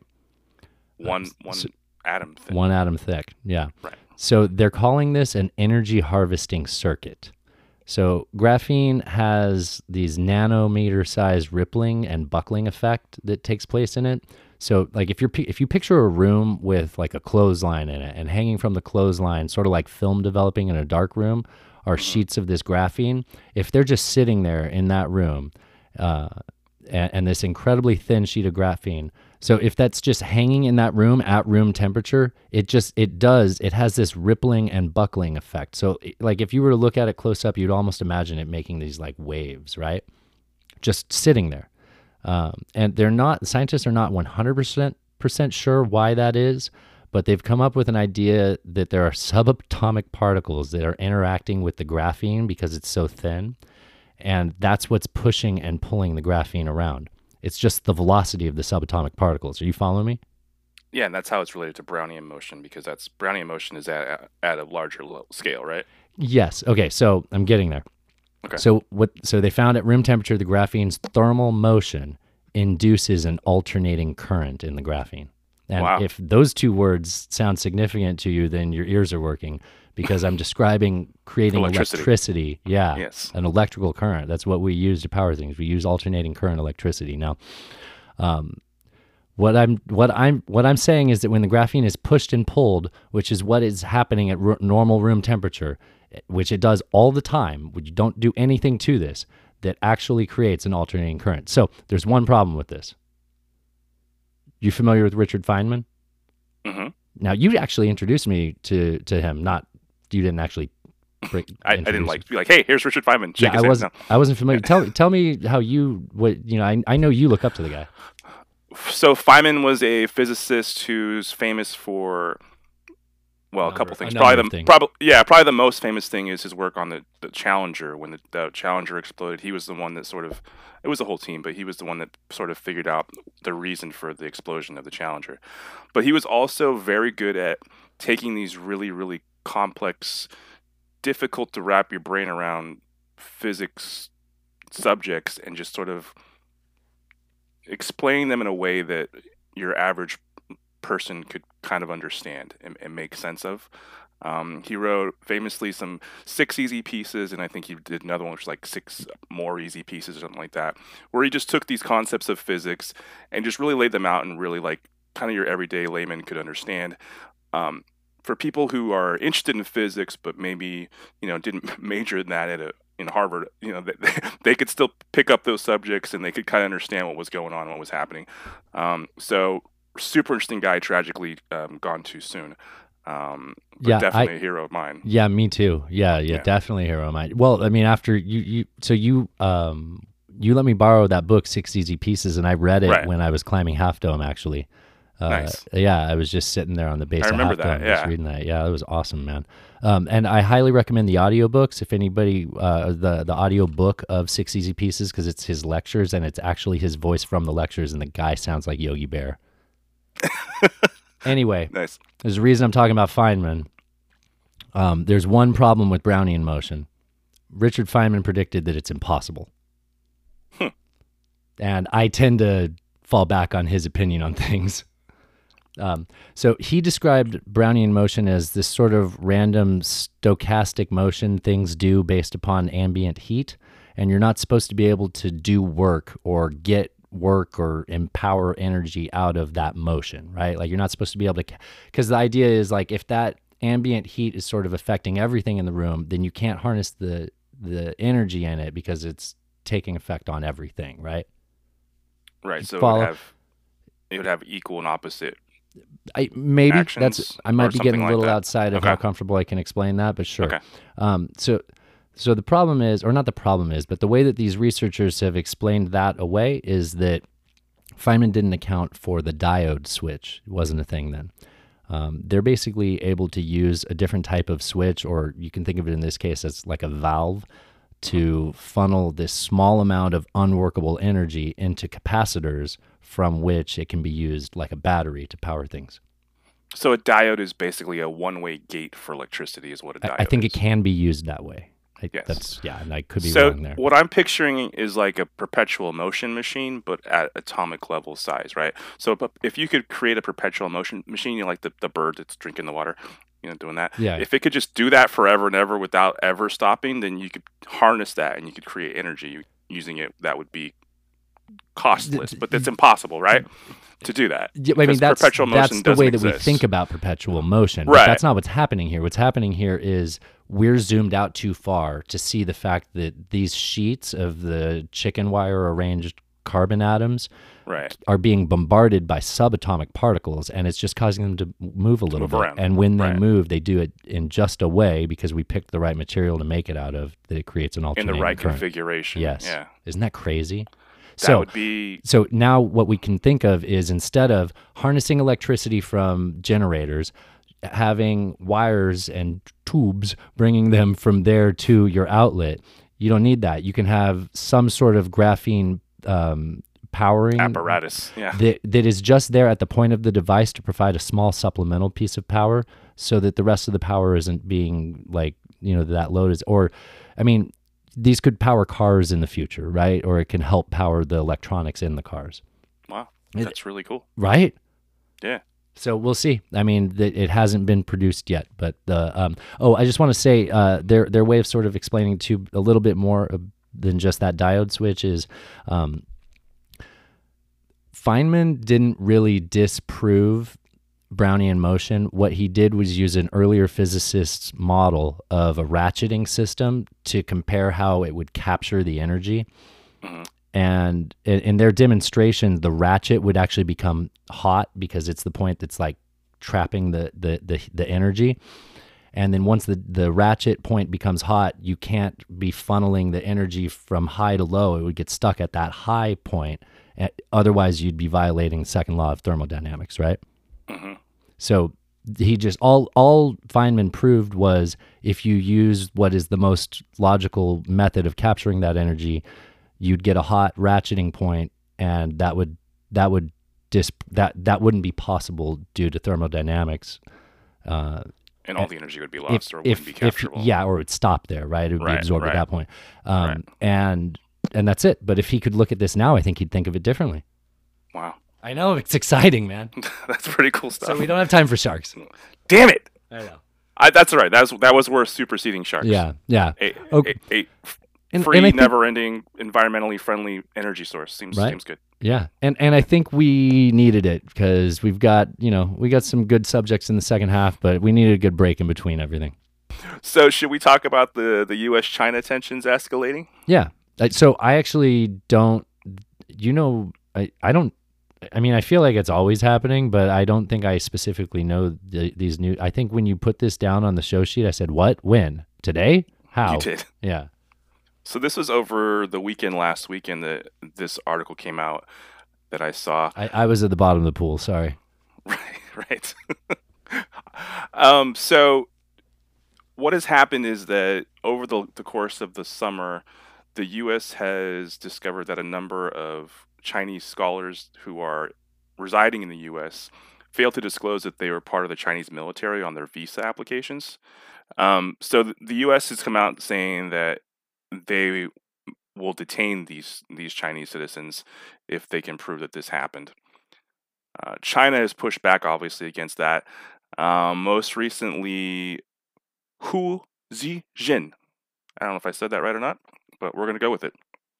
Who is the chief editor of the Global Times, a newspaper linked to the Communist Party, wrote on Twitter. Are we getting into conspiracy?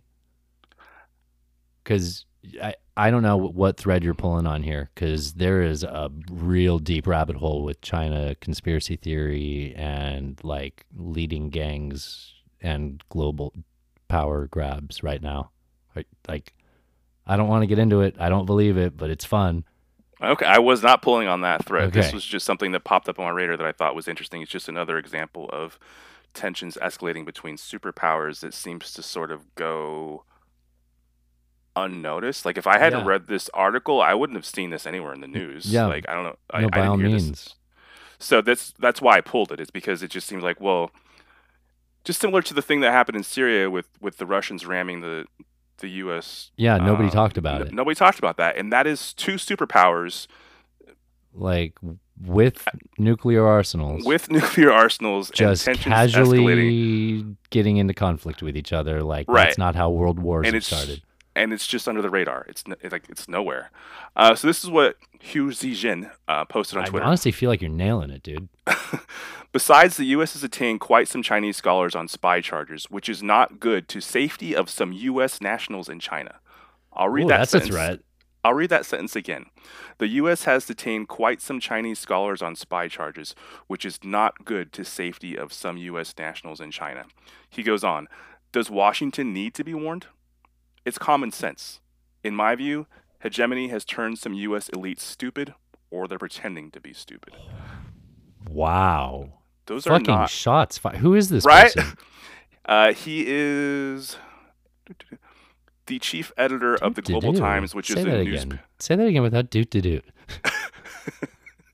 Zijin, the chief editor of the Global Times, a newspaper linked to the Communist Party. Okay, so it's a newspaper editor.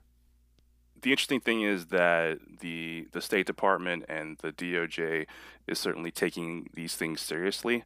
It's not like they're ignoring it. A Justice Department spokesman declined to comment on whether Chinese officials had delivered warnings about plans to detain American citizens to retaliate for prosecutions of Chinese scholars. What is declined to comment? I mean, it sounds like it's happening. We are aware that the Chinese government has, in other instances, detained American, Canadian, and other individuals without legal basis to retaliate against lawful prosecutions and to exert pressure on their governments with a callous disregard of the individuals involved. John C. Demers, the head of the Justice Department's National Security Division, said in a statement, "If China wants to be seen as one of the world's leading nations, it should respect the rule of law and stop taking hostages." So it certainly doesn't sound like they're just like taking this with a grain of sand. So, yeah, I mean, this is, again, my point is not that this is some huge conspiracy theory. It just seems like an example where we have two superpowers with, like you said, a nuclear arsenal, talking about detaining each other's citizens in their country because they don't like the actions the other is taking, which is an escalation of tensions any way you look at it. I think we need to bring back the ancient practice of exchanging hostages. You familiar with this? I don't think so. So differing countries would just exchange children of certain elites so that the kids of one country be raised by elites in the other country and vice versa. That way you don't do anything to upset that other country so they don't kill your children. Oh. Didn't that go really bad in Carthage? Yes. Yeah.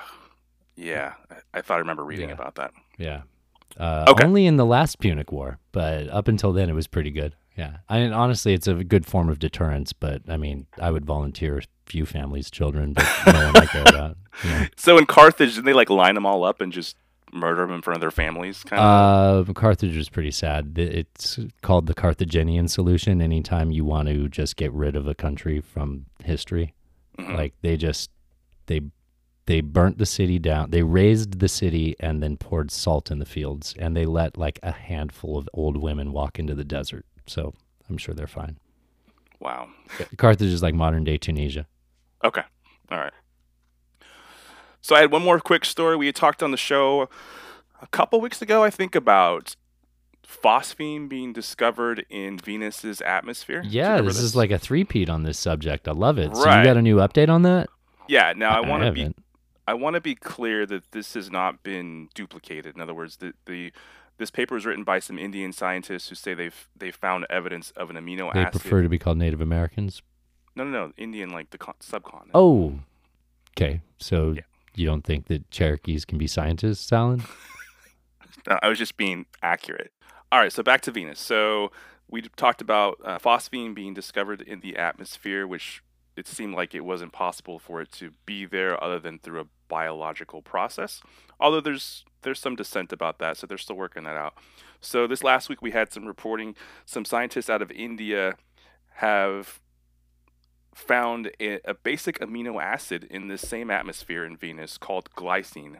Now these amino acids are the building blocks of proteins, which is the building blocks of life, right? So this would be, again... Dino DNA. Right. They found dino DNA. This would again potentially be evidence of biological life on Venus, or at least in the atmosphere. Wow. However, this hasn't been peer-reviewed. Nobody's been able to duplicate it. There's some caveats. Glycine is very similar to some other chemicals which are not amino acids, which could potentially be mistaken for. So jury's still out, but it's interesting that we have these almost back-to-back weeks where they're discovering more things in this atmosphere in Venus, which, up until the phosphine discovery, just seems like such an inhospitable planet for there to be any. Oh, any no, life it's at all. hilarious, right? Like it's like the ancients looked up to the night sky and saw this yellow orb and said, our sister planet, a lush, vibrant place where our souls ascend to. Right. Really, it's a shit show. Yeah. You don't want to go there at all. Yeah. Definitely not. Do you know its days are, so it's, okay, I can do this. It orbits the sun like every 2,000 days, but it rotates like every 200 Earth days. So like a week or a year there, you can get a lot of shit done. Well, I mean, if you don't just like burn up, because it's like the temperatures also are that. crazy. Yeah. And there's the acid and all that kind of stuff in the Yeah. It's not a very hospitable place. So I kind of got into a rabbit hole with that, and on the opposite end of the spectrum, Jupiter rotates like every 10 Earth hours. Oh, wow. Jupiter orbits so fast that it's a wide boy. Like it's wider in the hips than it is on the tops. Isn't that cute? I like the way you said wide boy. It's a wide boy. It's a wide Yeah. boy. Yeah. Oh, give it pets. Yeah. Okay, so It kind of does look like a corgi, huh? right. All right, so that is all I have for news and comment. Do you have anything? I said news and comment, news and politics. Do you have anything else? No, we All right. made it through it. We made it through, so let's talk about media. Oh, wait. I have one story that I actually wanted to bring up last week. I keep forgetting. Okay. It may be a throwaway. We may cut it out, but have you heard of COVID fog? I did see this somewhere. I don't recall where, and I don't remember what it is, but I think I did don't see feel it like I'm somewhere. hearing like really. I mean, obviously it's a new phenomenon, and it could turn out to just be psychosomatic. But Mhm. people are claiming to have like alien hand syndrome, or just like odd mental fatigue, just inability to perform basic math. I've heard that anecdotally throughout the pandemic. From people that had Said survived they experienced COVID. it. Yes. Ye- Okay. So a UCLA researcher published a paper explaining it as a form of PTSD after the fear and invasiveness of the virus and the infection and ways that it was being treated. Could see that. I don't know. Like, I think it kind of sounds like bullshit. Like, I mean, if it's true, why would you have to have had the disease to have had the PTSD, right? Like, haven't we all been kind of under a bit of PTSD from this shit? Like, Yeah, I I think mean, it'd be a lot. I could definitely say that I've had some mental fatigue lately, and not mental fatigue, like mental fogginess, you know. But how much of that I would chalk up to that, or just I smoking think a it little would too be a much lot. ging over the weekend. I think it'd be a lot more intense had you actually been infected and gone through the symptoms. I don't. The symptom that's always been really strange to me is the loss of taste and smell. I don't know. Have you heard any like reason as to why they think that happens? No, I haven't and either. I've asked so many. I've looked in places, and because when I thought I might have had it, I was Yeah. trying to find out what the taste was that it was replaced with, or if you just have no taste. Because I had heard some people say, "Oh, I had a taste in my mouth," and I think I settled on everyone's got a different taste, but Interesting. their tastes change. I mean, so sometimes when you get sick, like you get a cold or something, things taste different just because like your mucous membranes are different or impacted, right? But Yeah, right. Oh, because so much of taste is smell. Did you know Right. smell's the original sense? Would you have guessed that? no, I know it's a very powerful sense. It's the original sense. So before we had taste, sight, touch, anything like that, it was smell. That makes sense. I mean, a lot of Yeah. creatures that are way further down the food chain primarily use smell as a sense. I mean, it seems pretty basic, right? Right. Like you don't have to be that elaborate to be able to use it, although it is elaborate enough to be your first sense, and it's highly functional, right? You can determine good, bad, a lot of things that you wouldn't even be able to see. You know, how often do you smell things that you'd have to hunt around for? I have this memory of a statement that scent is the number one sense tied to memory. And I'm pretty sure that's from a commercial. Axe body spray. Is it? I remember. Yeah. Okay. It's a guy walks But is through that the true? hallway with a girl on each side, and then the girls look at each other afterwards. Yeah. Yep. That commercial was heavy rotation on like Comedy Central Yeah. and, shit, and Yeah, I remember ESPN that. when we were. It was when I lived in the Bay Area up there. Yeah. Right. All right, cool. Well, we got to the bottom of a couple of things. We did. Guess Look at we'll us. keep that segment in. Okay. Yeah. What were you gonna say? Let's get into. So let's go to our, media. Now, we both watched the same movie unbeknownst to each other. Do you want to take you can take that and I'll chime in if you want. No, why don't you actually? Because I have 3 fucking movies. Okay. So it's called The Outpost. It's on Netflix. It is based on a true story. A number of soldiers attempting to defend this outpost in Afghanistan. I enjoyed the movie as much as you can enjoy a movie about That was the a weird word to choose. Yeah, I know. but yeah, it was a good movie. It was a good movie. I mean, man, Or- it's if you want to experience the futility of war, I guess. You know what I mean? Yeah. That's not even really something I should laugh about, but it's very intense. It's it's definitely a war movie, so it has all the things you would expect from a war movie. But man, those guys are defending this place, which seems to have no value. It's just a futile effort, It's and just like the fact that that it was a futile effort wasn't lost on anybody there. They all knew but it. it was still real. Like the characters were really good. They were. They And were. I hate it when a war movie lacks that. You're just like, well, I mean, I'm not here to watch the bombs. Like, Right. Not at all. Yeah. At the end where the credits roll and they show the real person that Yeah. the actor was Oh my god. portraying. I was actually sobbing in that last Dude, scene. that was pretty I don't intense. want to. Yeah. The scene with the therapist or whatever. Right? Oh yeah. Yeah, that was hard, man. It was a hard movie to watch. And then they followed that right up with the pictures of the Mhm. yeah. Yeah. So I mean, I guess I would say that as you said, it's a good movie. It's definitely not a feel good movie at all. But What are your thoughts on it critically? Like production wise, rather. I mean, like how did you think it was made? I thought it was really well made.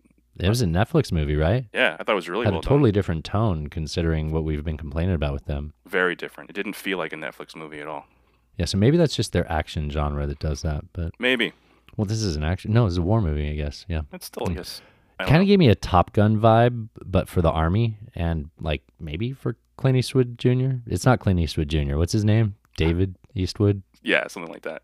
I don't know. Okay. I don't remember his name. Probably doesn't matter. Probably doesn't matter. He was really good in it. God, he looks just like his dad. He really does. The acting was really good. I thought the characters really come through, like you said.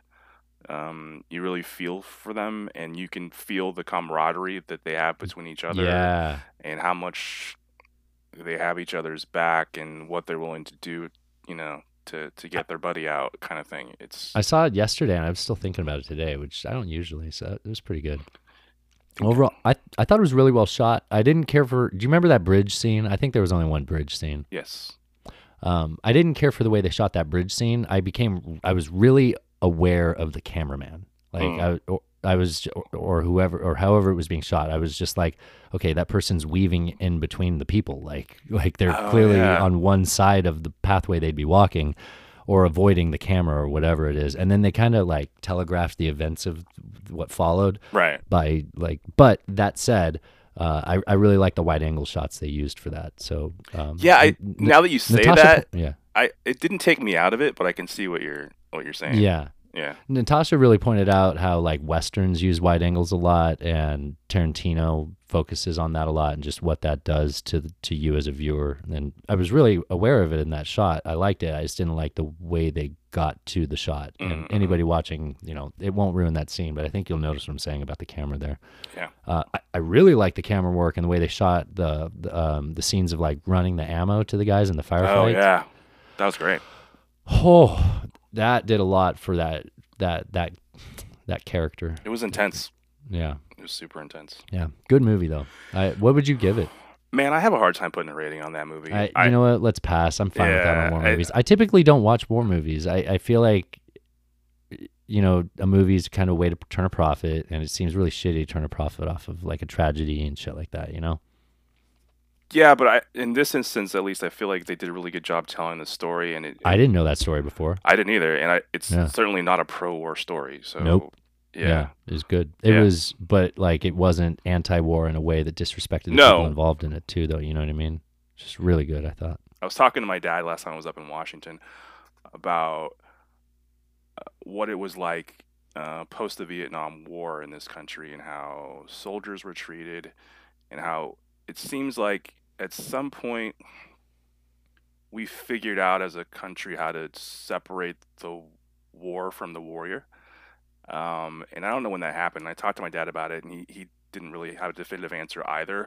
All he could say was that by the time of the first Gulf War, it seemed like we were pretty much past that, Yeah, where we I would agree. Yeah, where it we was a could- foreign thing to watch what happened in Vietnam. You had to get taught that. You had to be told that baby killer and shit like that was a thing. Right.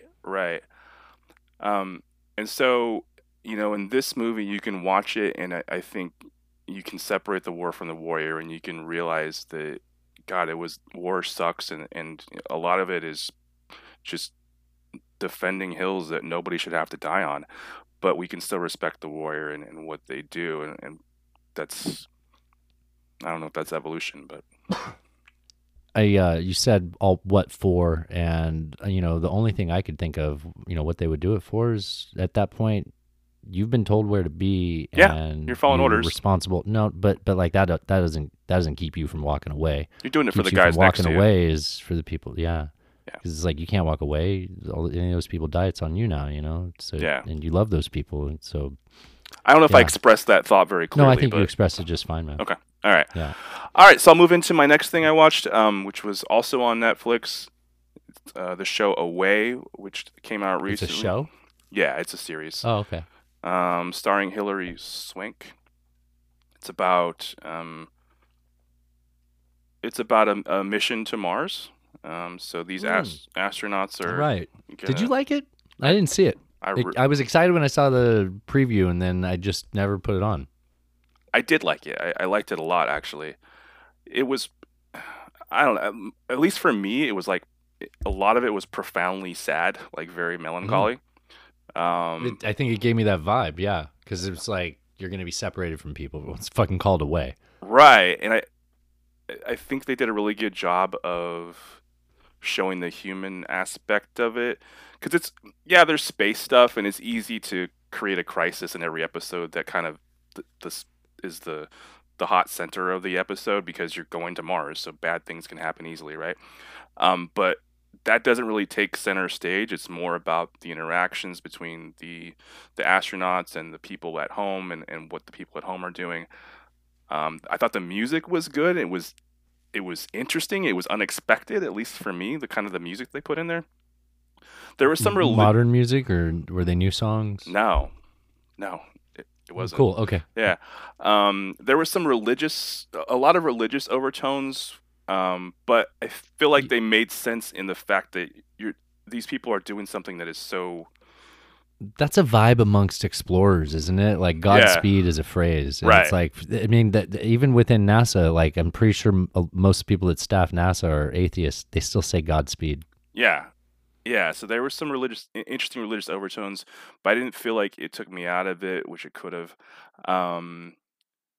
It was also interesting for me because a lot of it centers on her, the Hilary Swank, who's the commander of the mission, and like how she acts as a leader. And I don't know if that's just my perspective, because that's kind of my everyday life of like how you manage a team and things like that. But Like you were impressed with her decision making, or it was notable? it was notable in the way she managed the conflicts, sometimes well and sometimes not well, but then the way she was able to kind of pull it together. I found all that stuff really interesting. I don't know if people that don't do what I do would, but I really liked it. I liked it a lot, but it is not an upbeat show at all. I will tell you, I binge watched like half of it on Friday night, and I got to like 2:00 in the morning. And I was like, shit, I want to watch more of this, but I'm meeting my buddy. We're going to the beach and stuff. I'm glad you didn't. Right? So I was like, I got to sleep. And then, of course, I was up till 5 the next morning. Yeah. And then, but literally when I woke up like 3:00 on Sunday afternoon, I did the show sheet. And then Shoshi. and then I binged the rest of it. I watched the rest of it Sunday. Even though it's kind of a downer, it wasn't bad. Like Yeah. it doesn't. So when you say a downer, it doesn't like put you in a bad mood.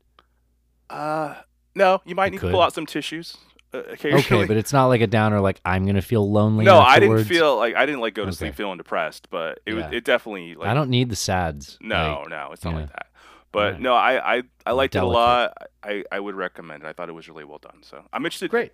I'm interested to hear what you think about it if you watch. Are it. they gonna have? Is it obviously gonna have a follow-up season? My understanding is they've already signed up for 2 more seasons, I think, Oh, whoa. which is okay. great. I mean, at this point, so actually, I won't say what the end of the season is. Okay. Yeah. They Um, built those sets though. Yes. Okay. The sets have been Alright. built. So yeah. Okay. I actually hold on. I have notes on this piece of shit. So, Terminator Salvation made it to Amazon. Oh, really? Cool. So I've never I seen was that. like, oh no, not Salvation. Terminator Dark Fate, whatever the newest one was. Did you see that one, No. Alan? It's a 10-cent production. That Chinese company that's like a subsidiary of WeChat or whatever, all that shit, right? Like, Oh, okay. remember we were talking about them with. Hey, is that still a The thing? TikTok Are we thing? canceling TikTok? I believe it's been rescued, although I don't know how. Wait, did Walmart buy them? Wasn't this a thing? Yeah, I think Did we Walmart just get sucked into a black hole on that one? God damn it. He creates so many scandals we forget about these. I completely That's, forgot. that's a ploy from the Russians. You create too many things that people don't remember the original. But I think okay. Walmart and Microsoft, maybe? I don't know. I don't think Who anything cares? happened. It's Anyways, TikTok. okay. So the first Terminator shows up in, I think it was Mexico, and she starts speaking English, even though everyone's speaking Spanish, right? Okay.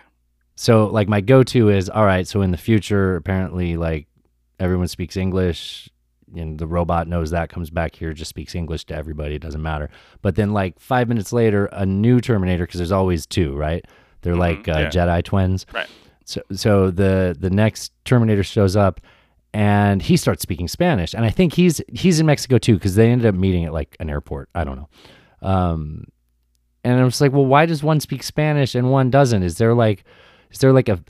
There's probably like some future robot race war that I'm pretty sure Ivanka Trump is going to warn us of in like 2025. Don't you think, given the fact that Tencent made it, it should have been more likely that they would have had the robot speaking Chinese? Is that? Actually, you're right. I hadn't thought about that yet. They were probably trying to get us riled up over these Mexicans versus American robots. The Chinese are trying to, yeah. Well, okay. So this is one of my only notes that I really wanted to get to on this, though, was that Terminator goes and starts talking to this actor named Enrique Arce. He's my least favorite character on Money Heist. Did you see Money Heist? Yes. You know the bank manager that's like fucking the secretary or whatever? Yeah. That piece of shit. He's a piece like coward, Yeah, whatever guy. Yeah. He's in this movie, and I'm just like, all I want to do is see a Terminator put a spike through him. And then I fell asleep before I saw the end. I don't remember what happens to him. I think he might have died like off camera, but I just wanted to see Arturo Roman die. I have a couple other thoughts. So while they were, I think, in Mexico, this seemed like one of those situations where it's probably white riders because the brother's name was Diego and the dog's name was Taco. I'm saying this movie's racist. This movie describes a future robot race war and has a brother named Diego and a dog named Taco. Like, I'm not supposed to be offended by this. Wow. Yeah. That's all. There's really a robot race war? No. Okay. I don't think so. I didn't stay awake long enough. What's her name? Linda Hamilton shows up. Oh, cool. Yeah. No Arnold. That one lady that said was a Terminator, I forgot. She's like a plug-in hybrid. She's like the Prius of Terminators. Yeah, she says she's enhanced. Oh. Yeah. Maybe she has those carbon sheets as her power supply. Oh, maybe, actually. Yeah. You know what, come to think of it, I think you were right, man. I think the Chinese were the racist ones when they made this movie. It wasn't so much that they played the Mexican hat dance as much as when the skeleton Terminators started acting out the Mexican hat dance that I thought was really racist. Wow. Okay.